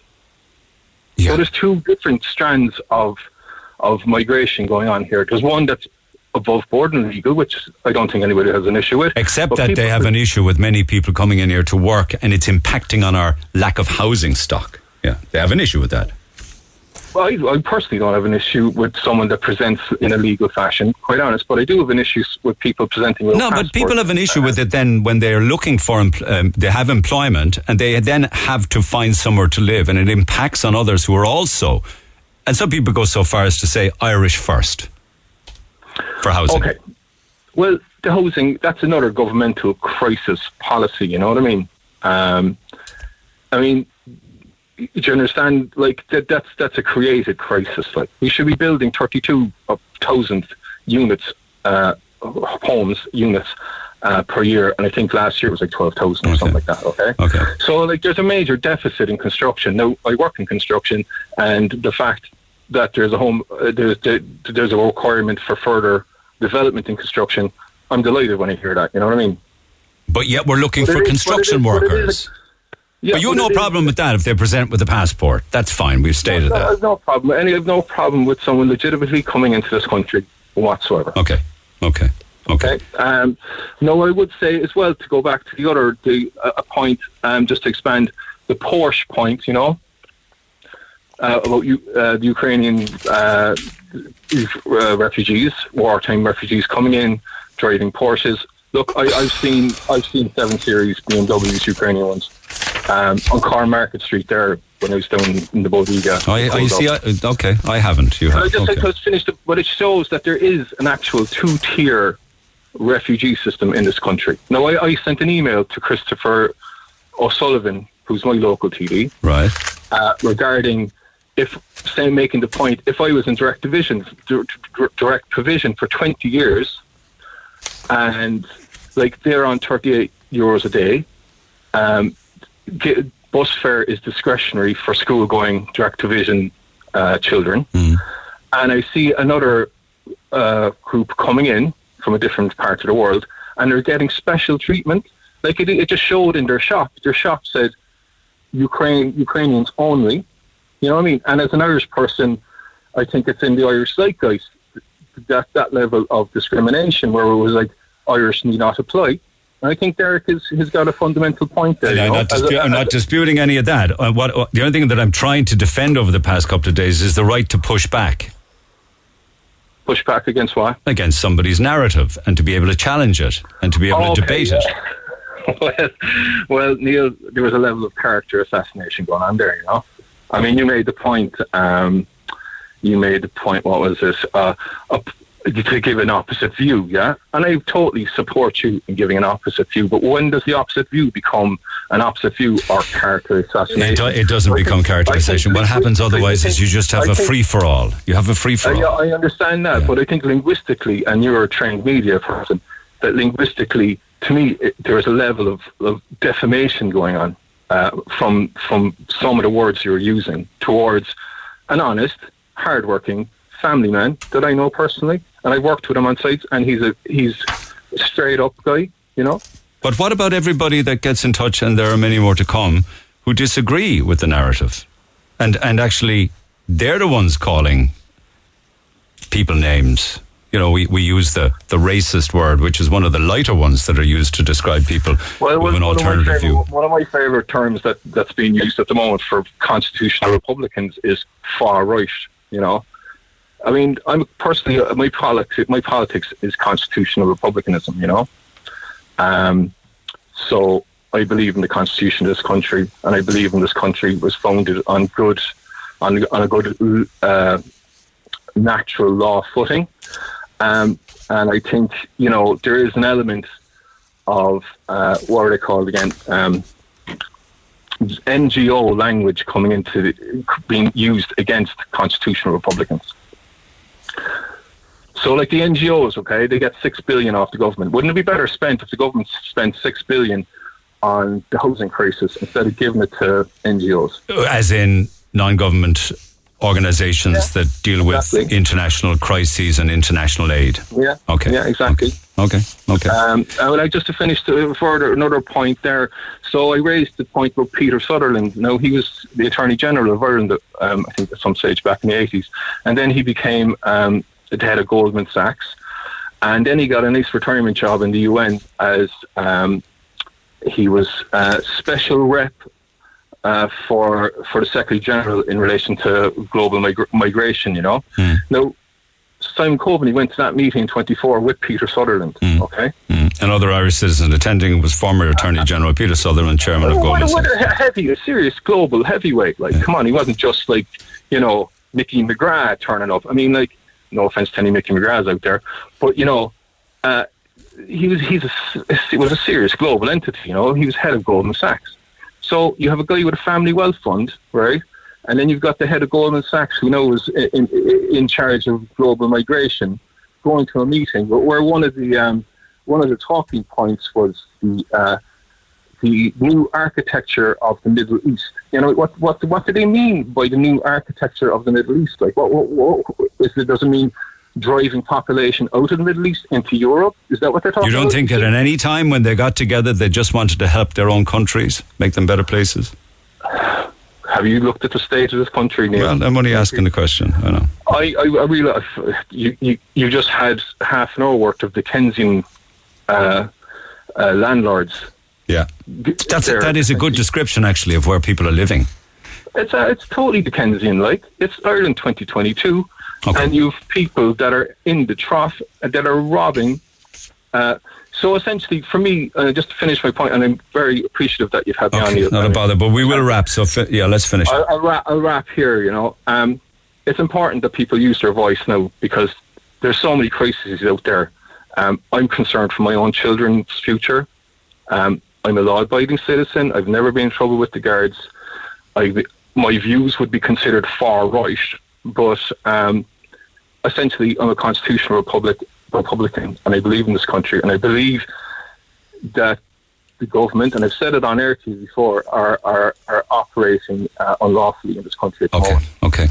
All right. Do stay in touch, Timmy. Covered a lot of ground, but yesterday, and we finished it today, and I'm happy for that. Take care of yourself. Cheers. Thanks again, Neil. Okay. Text 0868 104 106. Pick up the phone on 0818 104 106. I should get one in this side of 11, but I need those shout-outs if you don't mind, if you can get your hands on them. Martha, good morning. Hi, good morning, Neil. How are you? Good. Now, I'm just on the fly here. Yes, Wednesday, Seamus was in town for Disability Day when there was very, very serious and blatant heroin dealing going on and the possession of people's services cards being handed over. Is that where you're coming from? That really it would be easy for the guards to pick these people up, is it? I think so, yeah. And a lot of people like to kind of point it out, saying that we don't have enough Garda, that's the problem, you know. I really don't see that as being the problem, to be honest, because if you look at this time last month, just before the bank holiday weekend, you know, the whole week before the weekend, I could have counted at least 10 squad cars on the road every morning, you know, while I'm out doing my deliveries, everything like that. Easily 10 squad cars, no problem. As soon as the bank holiday weekend was over, where are the guards? That was my question. Why did you see so many over a bank holiday weekend, and where? You know, it's just in the city centre. Like, a lot of my morning job kind of requires me to kind of drive around the city centre and maybe to Middleton or to Youghal or Bandon and stuff like that, you know. And I'm just driving around, just doing my job kind of way. And, you know, like, I just kind of dumbfounded a little bit, because it's like you don't see any guards and then all of a sudden you see all of them, you know. And I'm like, it kind of clicked with me. I'm like, oh, look, it's the end of the month, maybe that makes sense. Why, you know? Why are you making that point about why does it make sense? I don't know. I feel like they have quotas or something that they're trying to meet, because like even now, just on this point, I can't remember the last time I saw a checkpoint until this morning, and coincidentally we're at the end of the month, you know. Like, does that connect? You know, I don't know. Are there actually quotas in point for like the guards and stuff like that? Well, I think that with you know something, just on that point, without going off topic, with the automated registration plate technology that they can use now, right? You probably won't see checkpoints anymore. Just cameras. But where do they have that technology? You know, like how much? Just in Cork, for instance, how many automated registration or vehicle registration plate technologies, like, or camera systems, do we have? You know, well, they're trialling one they're trialling one at the moment on the Middleton Road. I was talking about it earlier on this morning, which literally means that your car by camera will be picked up, and straight away the guard will know whether you have tax, insurance, or NCT. And if you don't, ultimately you'll just get a fine in the post. Probably whatever. I guess it's fair, you know, in any way that I see that, you know. I'm like, look, fair play, because that will take them off the roads doing this quote-unquote roads policing job, where in my opinion it's just they're gathering revenue, you know. If we free them up from taking their hands off of stuff like this, you know, wasting their time pulling people over, or you don't have... What did you say in the text? If they have enough of them looking after traffic offences, can they not have enough of them in the city when there's blatant dealing going on, is it? Exactly, you know, and like anytime I see them in the city, they're only driving around, you know. And even now with, like, I guess all the changes that are going on in the city centre, you know, there's traffic, people are turning down the streets they're not supposed to turn. Would it be so much to ask for one guard standing there directing the flow of traffic so it's not backing up and people aren't causing incidents, you know? People like to see Gardaí on the beat. I mean, they're not necessarily directing traffic, but out and about. They were saying that in Liverpool this week with the death of that young girl, that people feel confident when they see bobbies on the beat, and in Liverpool they're not seeing them either. So we're not alone there. Like, we don't see them, and like it makes sense as to why we don't see them, because in my opinion, you know, like the Gardaí don't have the power to actually deal with these kind of criminals, let's say, you know, like a lot of them can be very intimidating, you know, like can be big guys, or sometimes, you know, like you don't know what country they're from, where they're from, what they know, you know, like what their condition character, they're in, are they very aggressive, you know, this, that, and the other. Right. And if you have one or two guards going over, and you know, like these people aren't necessarily, let's say, the fittest people. I'm not exactly slamming the guards now, but like, I'll just put it this way. There are a few of them, you know, that I'd say, even myself, like I'm not a very fit person, but I could easily outrun them, you know, and it's kind of a shame to say that, because I guess the people who are supposed to be protecting you, you're thinking that like they have to be of a certain standard, you know, they go through training and everything like that. Fitness is a part of this as well. Well, let's hope you never have to try and outrun a guard, but thanks all the same out there. Okay, cheers. Okay, let me move on. Appreciate it. Thank you. Free Food Friday shout outs to everybody at Smurfit Kappa, for everybody at Little Hands Childcare on Redemption Road, O'Leary O'Sullivan Development, working hard in Coppingers Fields and Whites Cross, Acorn Blinds, Glintown Care Centre in Glanmire. Morning to everybody O'Donovan Pharmacy in Ballyfihan, Roadstone Dispatch Team, LC Tiles and Bathrooms in Holly Hill. They will also share with their neighbours at O'Sullivan Brothers, O'Regan Tarmac, the Logistics Office and Easy Living Interiors in Little Island. They need the food bad. It's been a long week. Little Island Transport and Carricktool. One or two more for now. St Mary's Primary Care Centre and Northside Glass on the Old Mallow Road. I'll do some more shout outs just out of 11 this morning. Free Food Friday. It'll feed at least 15 of you, courtesy of ourselves and Roosters, Piri Piri, Douglas and Blackpool Retail Park. So text who you are and where you are to 086 8104 106. I'm Lana O'Connor. Red FM News is first for local, national and international news, and you can stay up to date by tuning into our hourly news bulletins or by clicking on redfm.ie. 104 to 106 Red FM. This is the Neil Prendeville Show. Free Food Friday shout-outs then for everybody who'd love a munch at the HR and Finance Department of Food Prep in Wilton. Morning to you all. To everybody, Euro Car Parts and Ducloyne Industrial Estate, Phelan's Pharmacy in Blackrock Hall, Miss Designer Golf in Blackpool, Ger Callan and Electrical are listening. Fill up the boys after a turf week, why don't you? Unique, did I say turf week? Tough week. Unique Fit Out, CUH Housekeeping Crew, Southern Milling on the Marina. Everybody at Pre-Met Fabrication on the Pollarduff Road. Good morning to Niall and all the gang. Roadstone Truck Drivers in Ballygarvan. McCarthy's Family Butchers in Bishopstown and Grawn. Woodview Park Tallow Waterford Residents Association. CNS Construction in Mayfield. KP Scanlons in MTU. Red Abbey Crash Repairs. Dorgan Family in Onabui Court, I should say, who are listening this morning. Northside Tyres on the Old Mallow Road, Oliver Hayes Gardening Services, and another few to finish for now. Merview Laboratories in Watergrass Hill, the Heart and Vascular Department of the Matter Private are listening. PGB Sports on the Mallow Road, Spar in Wilton, and Dennehy's Health and Fitness at Penrose Dock. Okay, so keep those shout-outs coming. Text who you are and where you are to 0868 104 106, and I'll do another bunch of them in about 20 minutes or so. 15 of you, at least 15 of you, will be fed courtesy of ourselves in Roosters, Piri, Douglas and Blackpool Retail Park. A lot of texts and emails this side of midday. Mick Mulcahy is here next week, so I need to try and clear up as much as I can. But what I can't do, of course, Mick will pick up the ball and run with it next week, no bother at all. Samantha, good morning. Good morning. Are you on speakerphone? Can you hear me okay? I am. I'm on speakerphone. I can hear you. Okay, is it possible you could take it off if you don't mind? Would that be a problem? There's something wrong with my phone now at the moment. It's the only way I could hear you. Okay, well listen, stay as you are then and just talk up if you can. Yeah, I know that you are with your children at the moment. Can I just ask you, are there any social services involved in your care or your children's care or any? No, not at all. No, not at all. Okay, no social workers, anything like that? No, not at all. Okay, thank you for that. Now, what has happened to you in the last 12 months? So basically, I from White's Cross all my life, kind of up by the Black Man, around that area. Yeah, all right. With my mother, my aunt, and it would have been my cousin. We would have all lived together in the family home. But after that subsequently was sold, where did you find yourself? Yeah. My mother got a house that was fine, had 3 bedrooms. Me, my mother, my brother. Not unfortunately, the best things that ever happened to me, I had 2 kids. And the box room just doesn't fit for 3 people, you know? So I had to declare myself homeless as it's too expensive to even rent a house these days. So I went to Coonley. It was an emergency situation. I went to Coonley. I was there for a couple of months. I think I stayed in Coonley women's shelter. Yeah. As an emergency situation for 3 or 4 months. So okay, with small children? With my 2 kids, yeah. Okay, very young? Very young, 1 and 2. I spent Christmas there with them. I was moved to a jail house on the 10th of January. Right. I was there until the end of May, and I was offered a house. I was offered a house in Mayfield. It was actually, I didn't bid for it on CBL, nothing. So it was actually offered to me. I don't know how, but it was offered to me. They said I had a choice of refusal for the house. But obviously, in the situation that I'm in, I was obviously desperate. Yeah.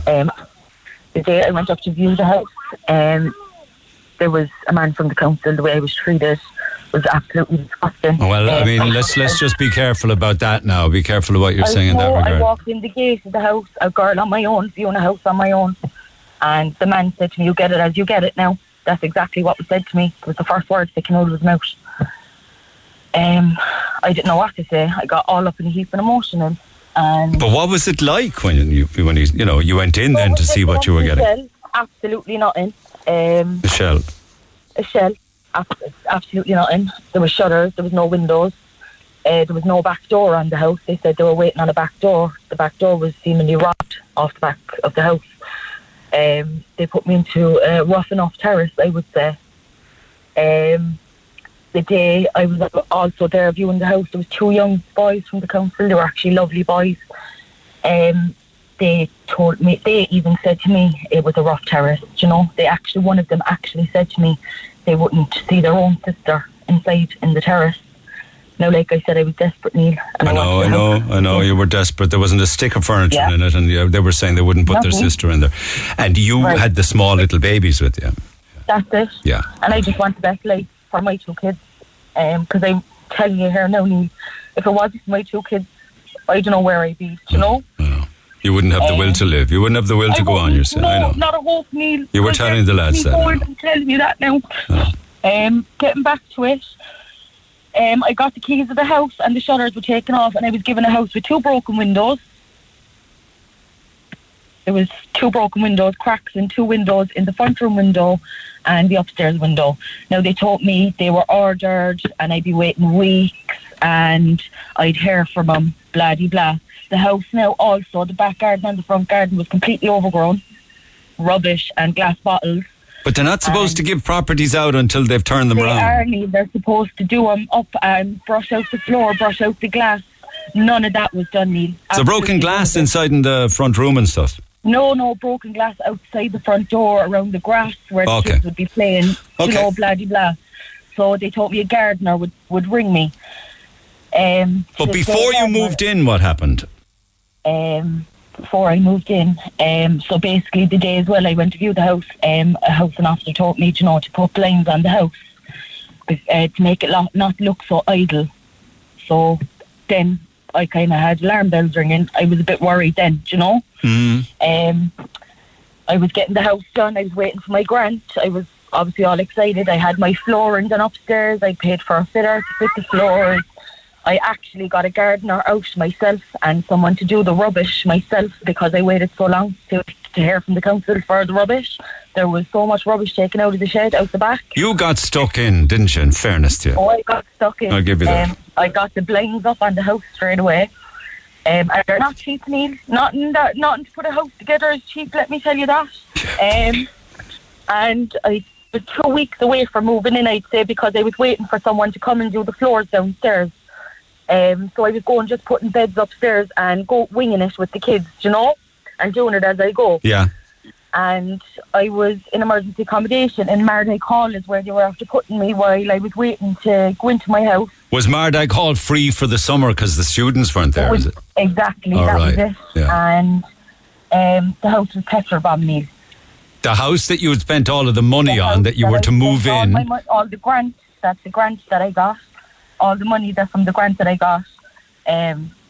The house was, someone went into the house, broke the front window. Because they had taken the shutters down, of course. They had, they broke the front window, petrol bombed the kitchen and petrol bombed the front room. Good God. Yeah, so I got a phone call at 3:30 in the morning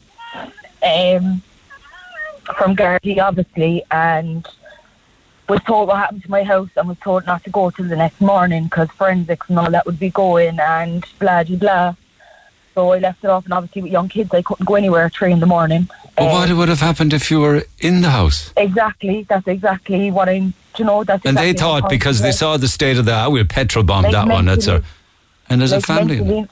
Mentally now, Neil, mentally now, Neil, it's like a struggle whether, get into the house and get it fixed for me. But at the same time, then I'm like, do I want my kids growing up in a place like that? How long ago were you talking about the house being petrol bombed? Maybe 3-4 weeks now. Okay, so what did you do the next day? I went up to the house, obviously, to see the damage or whatever, and it was destroyed. The flooring upstairs that I had put down was actually untouched, but the smoke damage all around the house, my blinds were destroyed. Of course, smoke damage does that, yeah. I was just after having it freshly painted, destroyed, you know. So they put me, so basically I was still in Mardyke Hall, was told to stay in Mardyke Hall. They boarded up the house with wood, not normal shutters. Now they just boarded up the downstairs, the front door and the kitchen window with wood. And having absolutely heard absolutely nothing since, been trying to get onto the council about my situation or whatever was going to happen since, and not one person is ringing me back. And I'm not exaggerating about that. But I got students another in the door in Mardyke Hall about 2 weeks ago saying that the building was being handed back on the 23rd of August. Now that was Monday. They need to give it back to UCC for students to go back. So the term is back on. But nobody rang me. Not one person. Now I was trying to get on to everybody. I tried to get on allocations. Everyone, they were all leaving messages for me. All I was getting told was someone will ring you back. So basically, from Monday till yesterday, I was squatting in Marday Hall with my 2 kids because I had nowhere to go. Are your family aware of all of this? Oh, 100%. But I have to do this for me needs to know. I can't be a burden, and my kids can't be a burden on anyone else. Yeah. But I was squatting in Marday Hall for 3 nights, and yesterday I got a phone call back to say go to a B&B on the Western Road. Now, Neil, I'm not saying I'm ungrateful, because I promise I have been so grateful, even up to the woman in the B&B last night. Everyone I've met along the way has been so nice to me. But in the B&B last night, there wasn't even room, basically. So they had me in the front room in the B&B last night in a single bed and a single mattress on the floor. Jeez, that's tough. And I was to move all my stuff yesterday in my car with my 2 kids on my own, and to get put through that basically last night with my kids. I didn't get into the B&B till about 10 o'clock last night. And you have it till Monday, is it? I have it till Monday. Yeah. But God love us, the woman in B&B, she's so lovely. She told me she'll give me a bigger room tomorrow. It was just for tonight. It was an emergency that they had no room, that they got onto her only at 2:30 yesterday. So she can't let you stay longer than Monday, though, can she? I don't know. Okay. I haven't. Because if that doesn't happen, then you're back to Coonley, or you're back to Edel House, are you? Exactly. Yeah. How old are the children now? 1 and 2.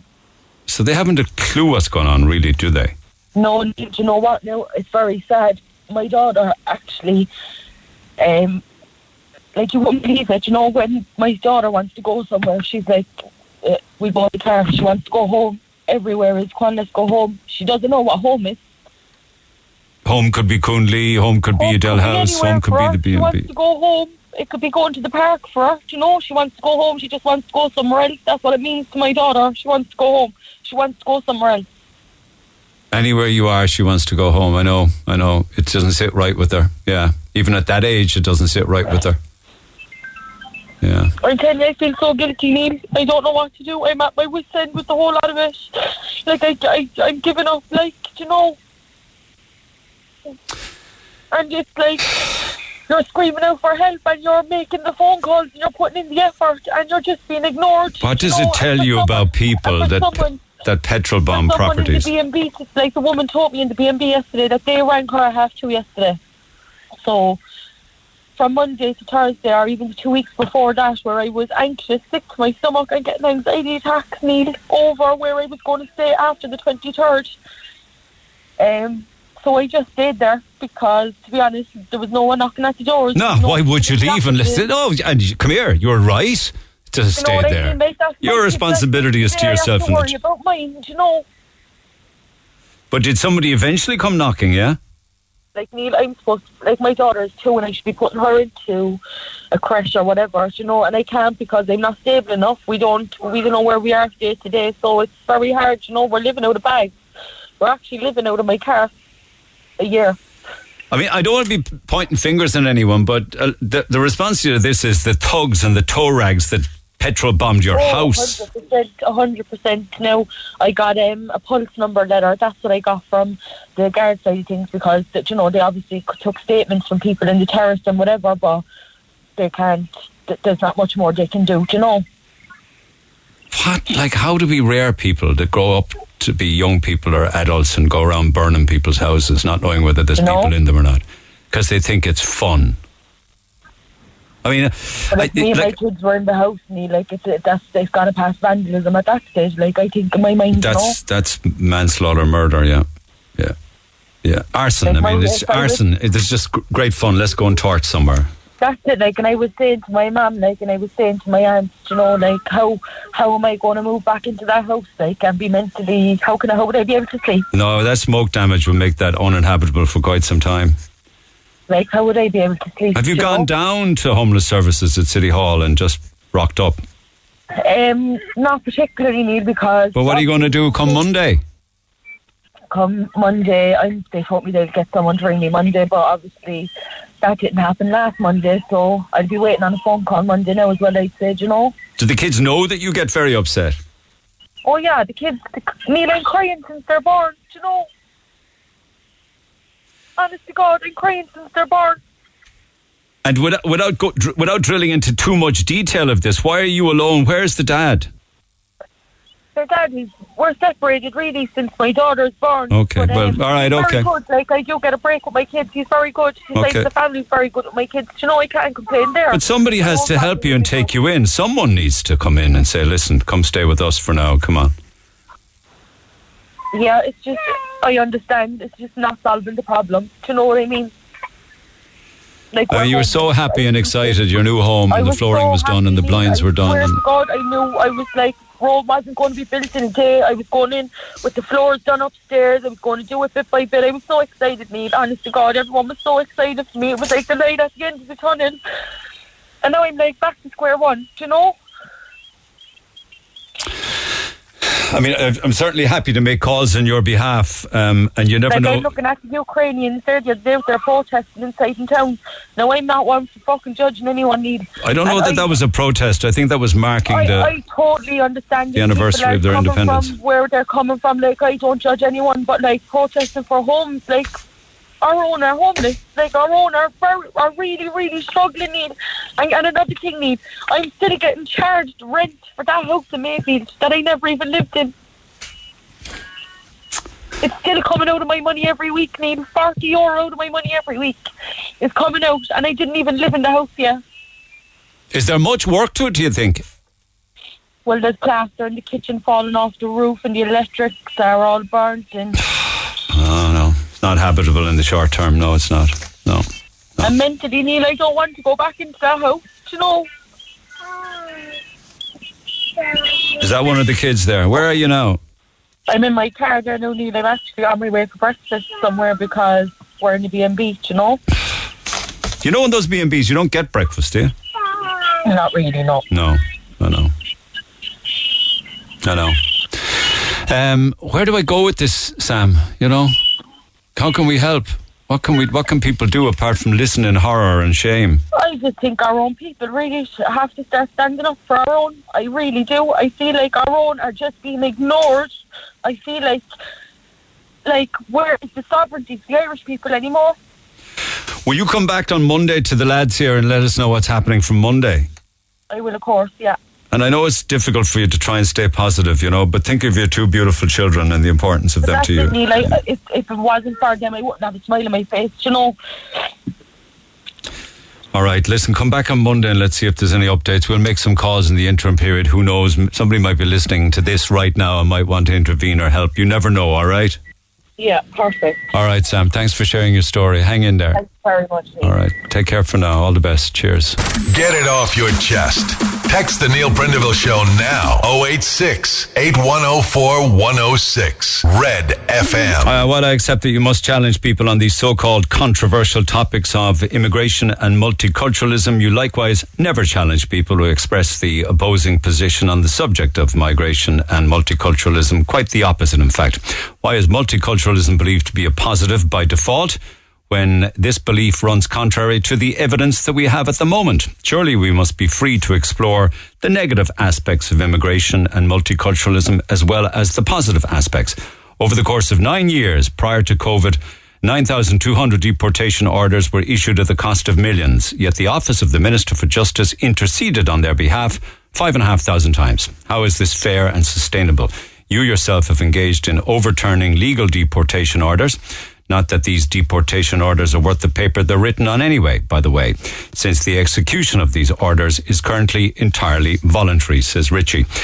It's true, Ukrainian people have amazing big cars in Killarney, 5.5 litre Jeeps, Audi SQ7 Jeeps, Mercedes cars. They can be seen either down by the church in a free car park or else the car park behind the Plaza Hotel parked up there.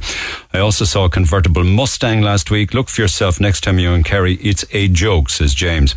I don't understand what the problem is with Ukrainians driving fancy cars. They had their life set up in Ukraine and they worked for those cars. Maybe those Ukrainians have made it to Ireland via self-travel. They could have driven themselves from Ukraine to Ireland, and I don't see the problem. They worked hard before the war for the luxury cars they have. What's the problem here? Yeah, I don't think anybody really... I mean, obviously they drove them here. Like, nobody gave them. They're their cars with their own regs. As to how it looks optically for Irish people who are homeless or penniless or potless, that's another story entirely.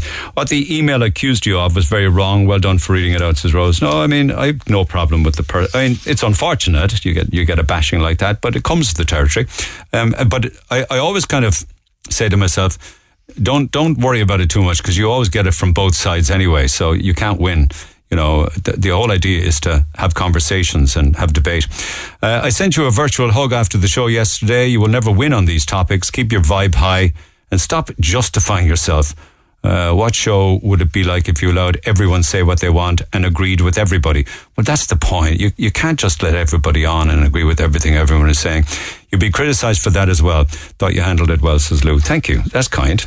Thank you. Put a smile on my face. You definitely need to be treated like a punching bag. Keep up the good work.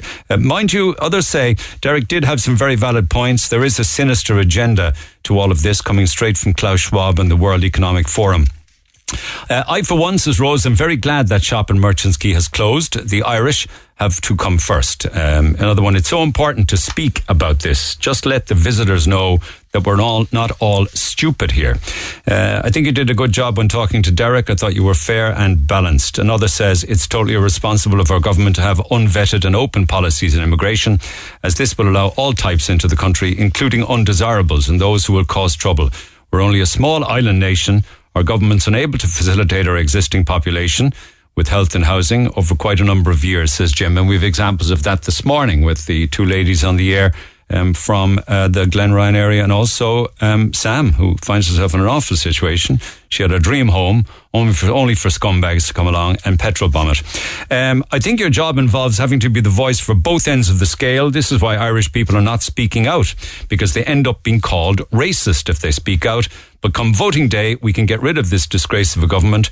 Unfortunately for the poor Irish people, they'll have to watch for another few years, but our day will eventually come. So that's just a selection at this stage. I will run out of time, but a lot of this I will revisit, I promise. If I haven't got an email or a text, I'll try again between now and midday, I promise you that. But if I don't get them all on the air between now and midday, I will revisit again. Back after the break. The Neil Prendeville Show on Cork's Red FM.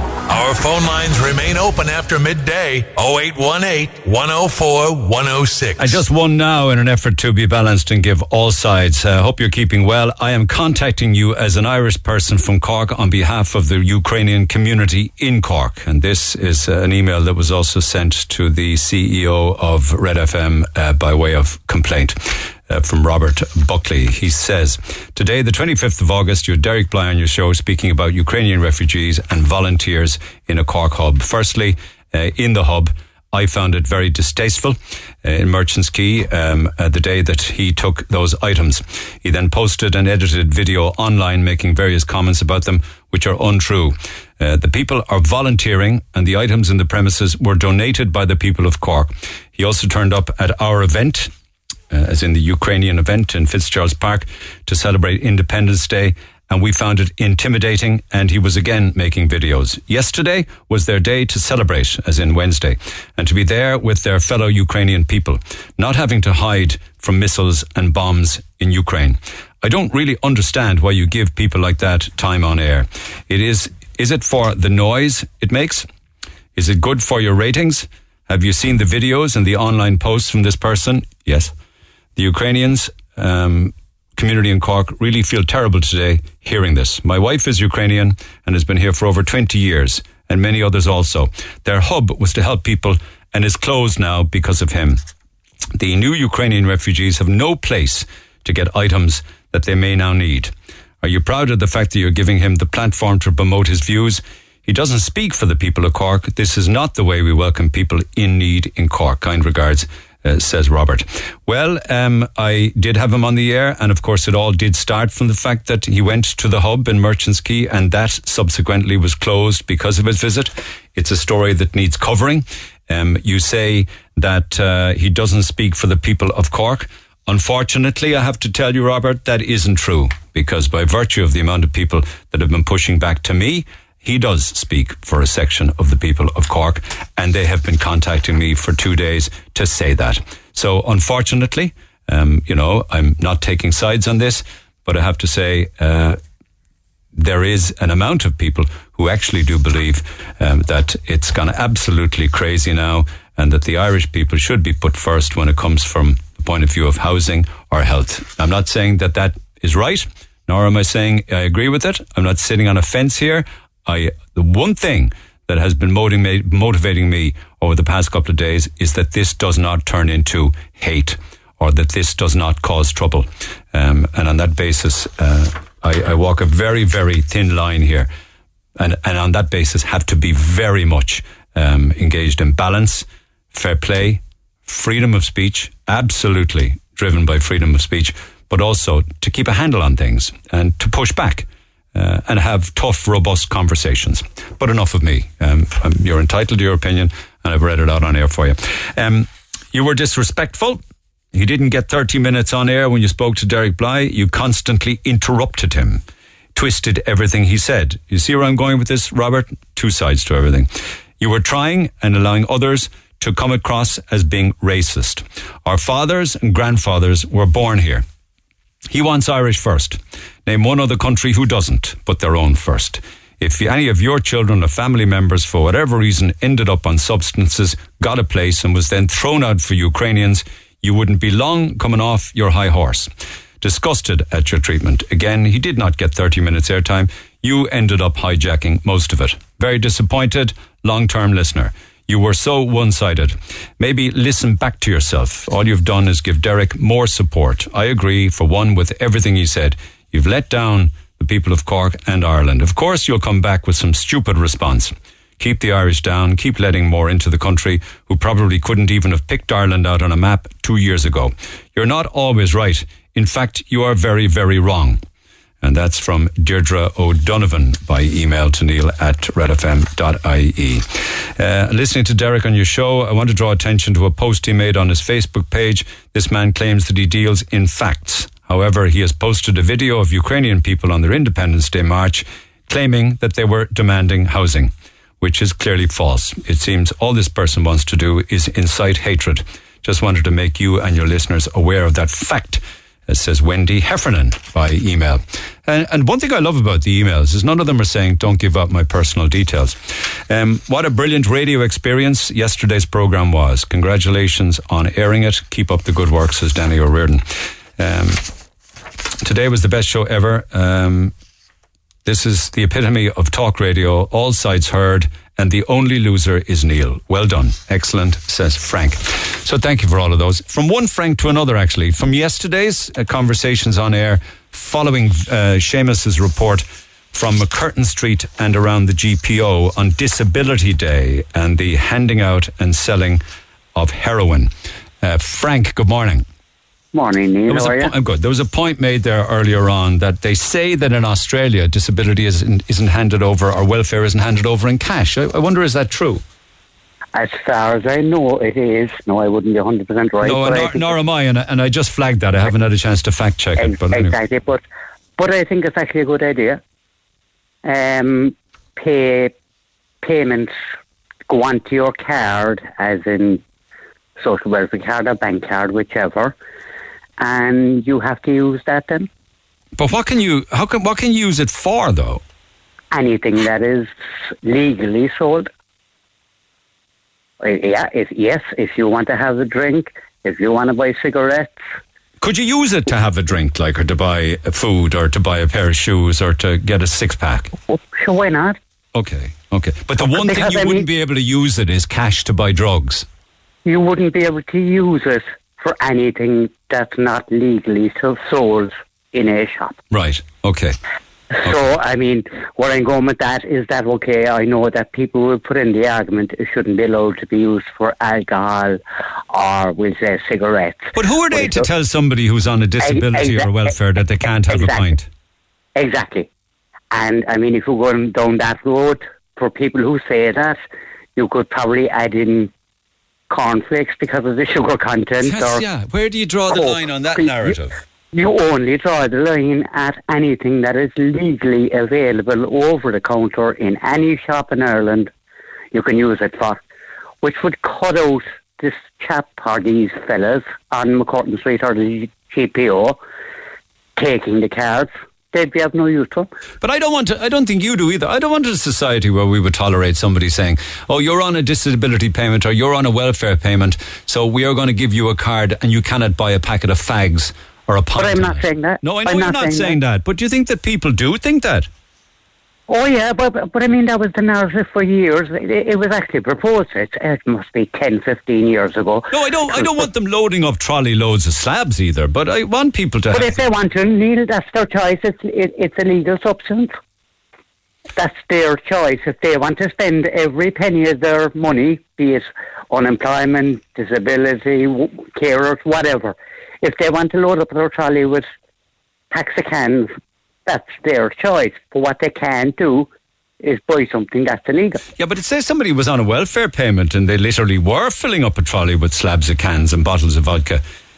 They're technically never in a position to look for work on that basis because they're constantly liars. Well, you see, that's the problem in Ireland is that with job seekers is a stupid name for it because we all know people have been in job seekers for 10 years or more. So they're not seeking a job anyway. Okay, it'd be good to do some research. I won't be here, but the lads could research the different countries that do operate a card system where it's not. I think you're right about Australia, actually. But you see, because Willie up in Spar was saying in the report, Seamus's report, and he's a good guy, Willie. He really is. I know him well. He's been attacked a few times for people coming in out of it, but he says that on a number of occasions he knows of people who are tapping on the streets. And it's not for food or a night in a hostel, it's for drugs, and that we are funding their habits. He's right and he's wrong. Neil, if I have a few bob in my pockets, change, and I'm going through town, I'd always try and throw, a bit of spare change at that chap who's sitting in a doorway. And I don't mean the organised beggars. I mean, the fella damn well. I do know the ones you're talking about. Well, what if they go and buy a bag of heroin with that money when they have enough of it? When they have enough money gathered from your few pence, they buy a bag of heroin. Neil, they are. Or they're buying maybe enough to make 2 or 3 or 4 cans. It's a sickness. I don't know. The drug war is lost. It's that simple. So it's either a case of cut it out completely by not giving cash or legalise it. Okay, nice one. Thanks, Frank. Appreciate it. All right, Neil, take care. Pal. Have a good weekend. On the subject of drugs in the city, I love listening to your show, particularly the morning topic and Seamus's report. They need to build a few more treatment centres because the wait for treatment these days is at least months. More importantly, after care programmes when people come out of treatment also has waiting times, long waiting times. These people who are in full-blown addiction need help, need a helping hand. And to be shown a bit of love and affection, they need to help break that horrible habit. Thank you, Neil. Have a great day. Morning, I spent the weekend in Italy on a city break, and Neil, the difference. I walked safely around at night with my kids, no harassment, no junkies, and plenty of armed police. Texter uses the word junkie, not me. Plenty of armed police. Would I do it here? Not a chance. I walked up Patrick Street last Wednesday night, 8 p.m, and I was abused by 4 people who were off their heads because I didn't have a lighter. 8 p.m. Wednesday night, Patrick Street. Our country is a joke when it comes to junkies. If they want help to change their lives, I'm all for paying for that, but paying for them to shoot up, forget about it. My kids also hate walking around the city and ask never to go back in after one afternoon after seeing 2 junkies first shoot up on the steps in the car park while we were walking to the lift. And secondly, beat each other up on Oliver Plunkett Street while we ate lunch outdoors al fresco. That's what we witnessed. Like I said, a joke. We need to arm our guards and police our streets with zero tolerance, like I saw in Italy. The more I looked at our country and what our tax money is spent on, the more I've already started to tell my children that once you're educated, we will all leave. The less you do here, you see, the more you get. And forget about being successful, as you're just seen as a greedy high earner. Keep those texts coming. Text 0868 104 106. Get it off your chest. Call Neil Prendeville now on 0818 104 106. Red FM. Yeah, that was the week that was when people did get it off their chest. Free Food Friday, courtesy of ourselves and Roosters, Piri Piri, Douglas and Blackpool Retail Park. Too late now to text. Here's the last bunch of shout-outs. Good morning to everybody at Sodexo Irving Oil in Whitegate, to O'Driscoll Motors in Inniscarra, to Tails and Tubbs Grooming in Douglas, working hard all week. Everybody at Shipping Solutions based in the Tivoli Docklands. It's way too long to give a shout-out to all of you, but good morning to everybody down there, especially Martin and Andrea and our extremely hard-working staff. Southern Pumps Limited in Dublin Hill. Next Gen Facades in Mallow. Morning to Patrick and everybody. Have a great weekend yourself. House of Hair in Kinsale. Audi Bandon Road. City Tiles and Bathrooms Warehouse in Toker. All About Gorgeous Beauty Salon in Blackrock. O'Leary's Lasada Volkswagen. Topman Barbers. The HSE, particularly Megan and everybody working in Father Matthew Key. Honey Brown's Hair in Ballincollig. Everybody working in Chesney Roofing Limited in Shanakeel. It says Shankill here. I hope I'm mispronouncing it. O'Callaghan Agri Services would love to win, as they're flat out at the silage and the grain in Knockgraha. And we give my mum a day off for making and delivering food to them, says Paddy. I love it. So they're the last shout-outs. We'll pick a winner in the next 4 or 5 minutes' time, and someone's going to win food for at least 15 people. Feed even more than 15, courtesy of ourselves and Roosters, Piri Piri, Douglas and Blackpool Retail Park. So good luck to everybody in that regard. Now, one or two bits and pieces before I go. I believe Paul Byrne sent me a lovely screen grab this morning, in fairness to him, from Virgin Media News. He says, today... sent to me yesterday, which means that today, I'm open to correction, is International Dog Day. It is today. Can we just double check that it's not tomorrow and that it is today? But it was a lovely photograph of somebody getting married. That's fair enough. But yeah, it is. Thank you. It's today. Today is International Dog Day. So somebody got married by the name of Eileen, and she got married to David, but her bridesmaid was Melanie, except Melanie is not what you think. So very quickly on this one, Eileen, good morning. Hi Neil. Congratulations. Thanks so much. When was the actual big day? It was on the 14th of July. 14th of July. So it took a while before I saw the photograph. Melanie, your Labrador Retriever, was your bridesmaid. She was, yeah, she was. I thought she was a big part of her day. We brought her up then to our venue in Kilshane House after, and she stayed with us there for the 2 days. I have to ask you why she was your bridesmaid. Oh, Neil, she's... I love her to bits. She's my best friend. She comes everywhere with me. All right. She comes to see all my friends and everything. No, the church had no problem. The priestine had no problem. The hotel had no problem. The priest was kind of unsure at the start, because he was saying usually you'd bring the dog after the ceremony. So I was saying that I wanted her at the actual ceremony. So she was waiting for me at the top of the altar when I got up. So was she at the top with David waiting for you to come up? Yeah, she was, yeah. Did she have any official role to play in the wedding? What do bridesmaids usually do, apart from looking gorgeous? She was looking gorgeous, and that was about it. But I think she kind of relaxed everyone on the day, and she definitely took the pressure off me. They were more concerned about her.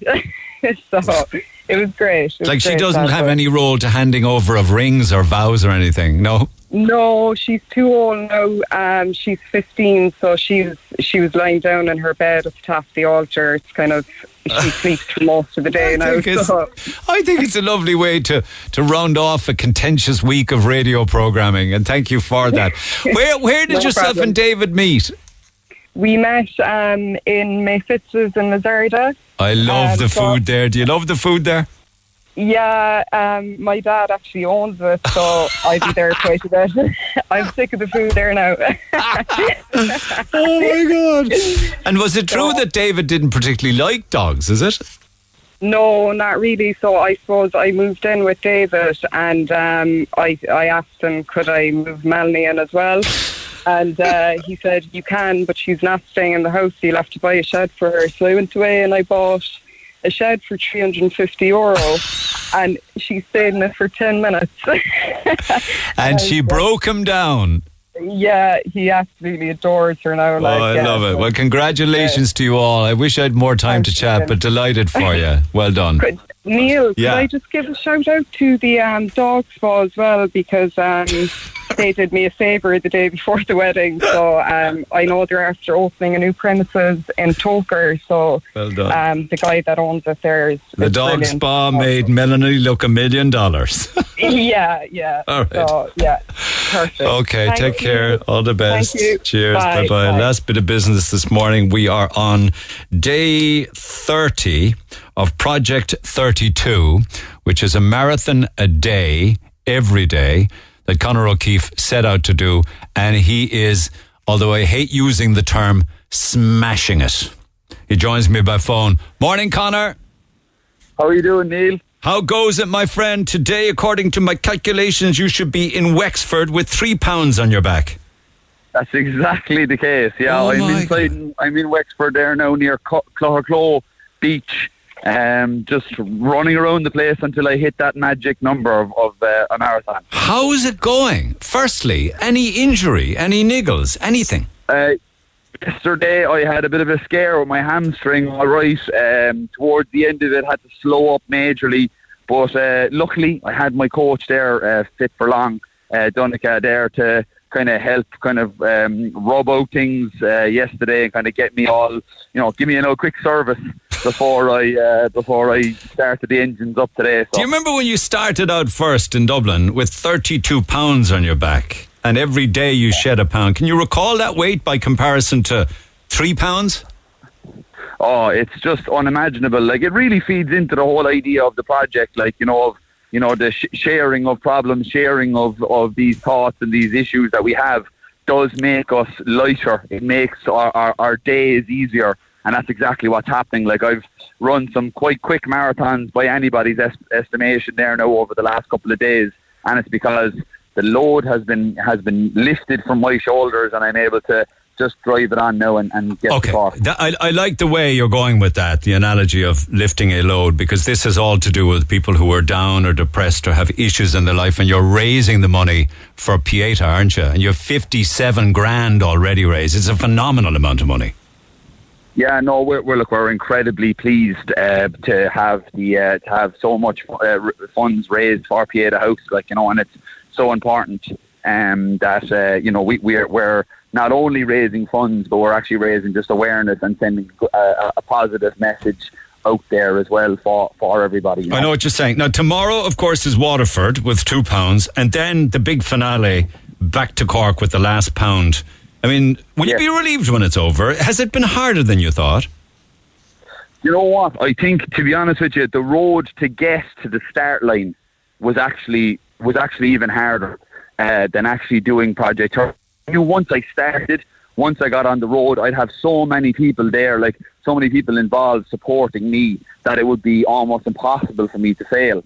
And that's been the case. We've had such human kindness given to us everywhere we go, which really has, it's made this so much easier than I even thought, because, I've been through a lot in the build up to this.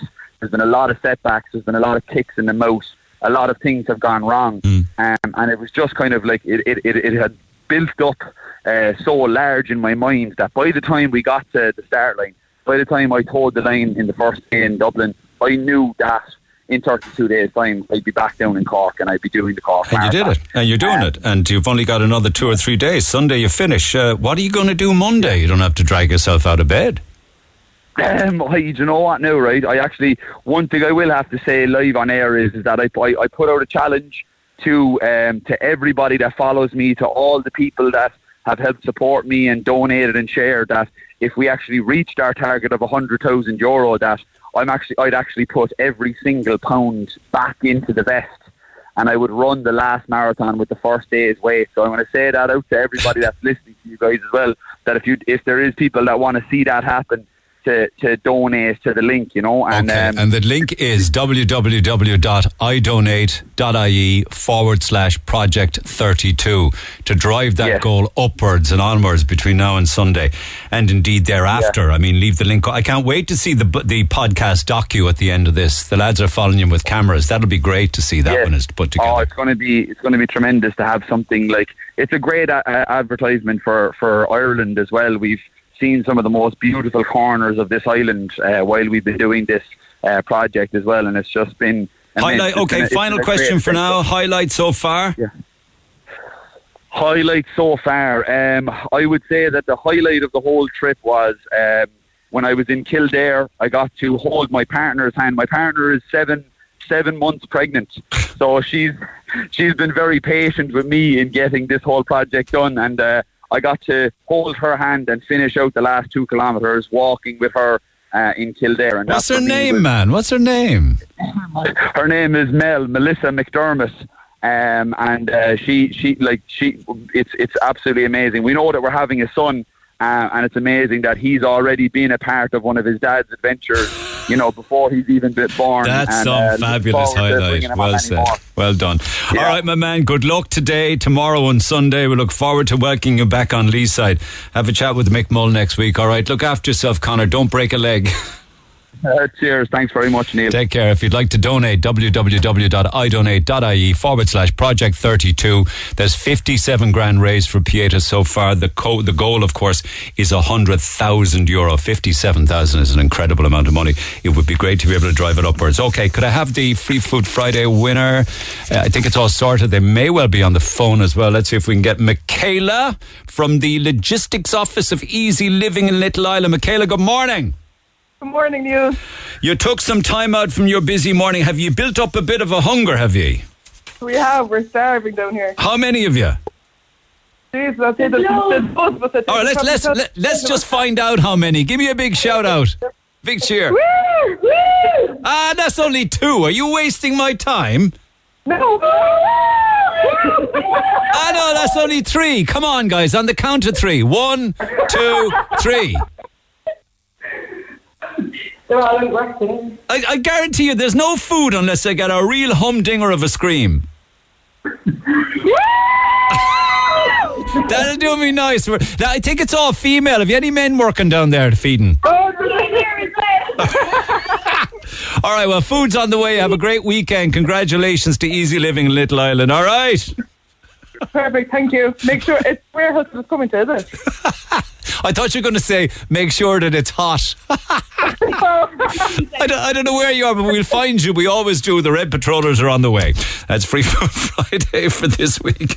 Imagine if somebody did say, make sure it's hot now. Have a good weekend. Mick Mulcahy is here next week. I'll see you the week after. For more Red FM podcasts, go to redfm.ie/podcasts.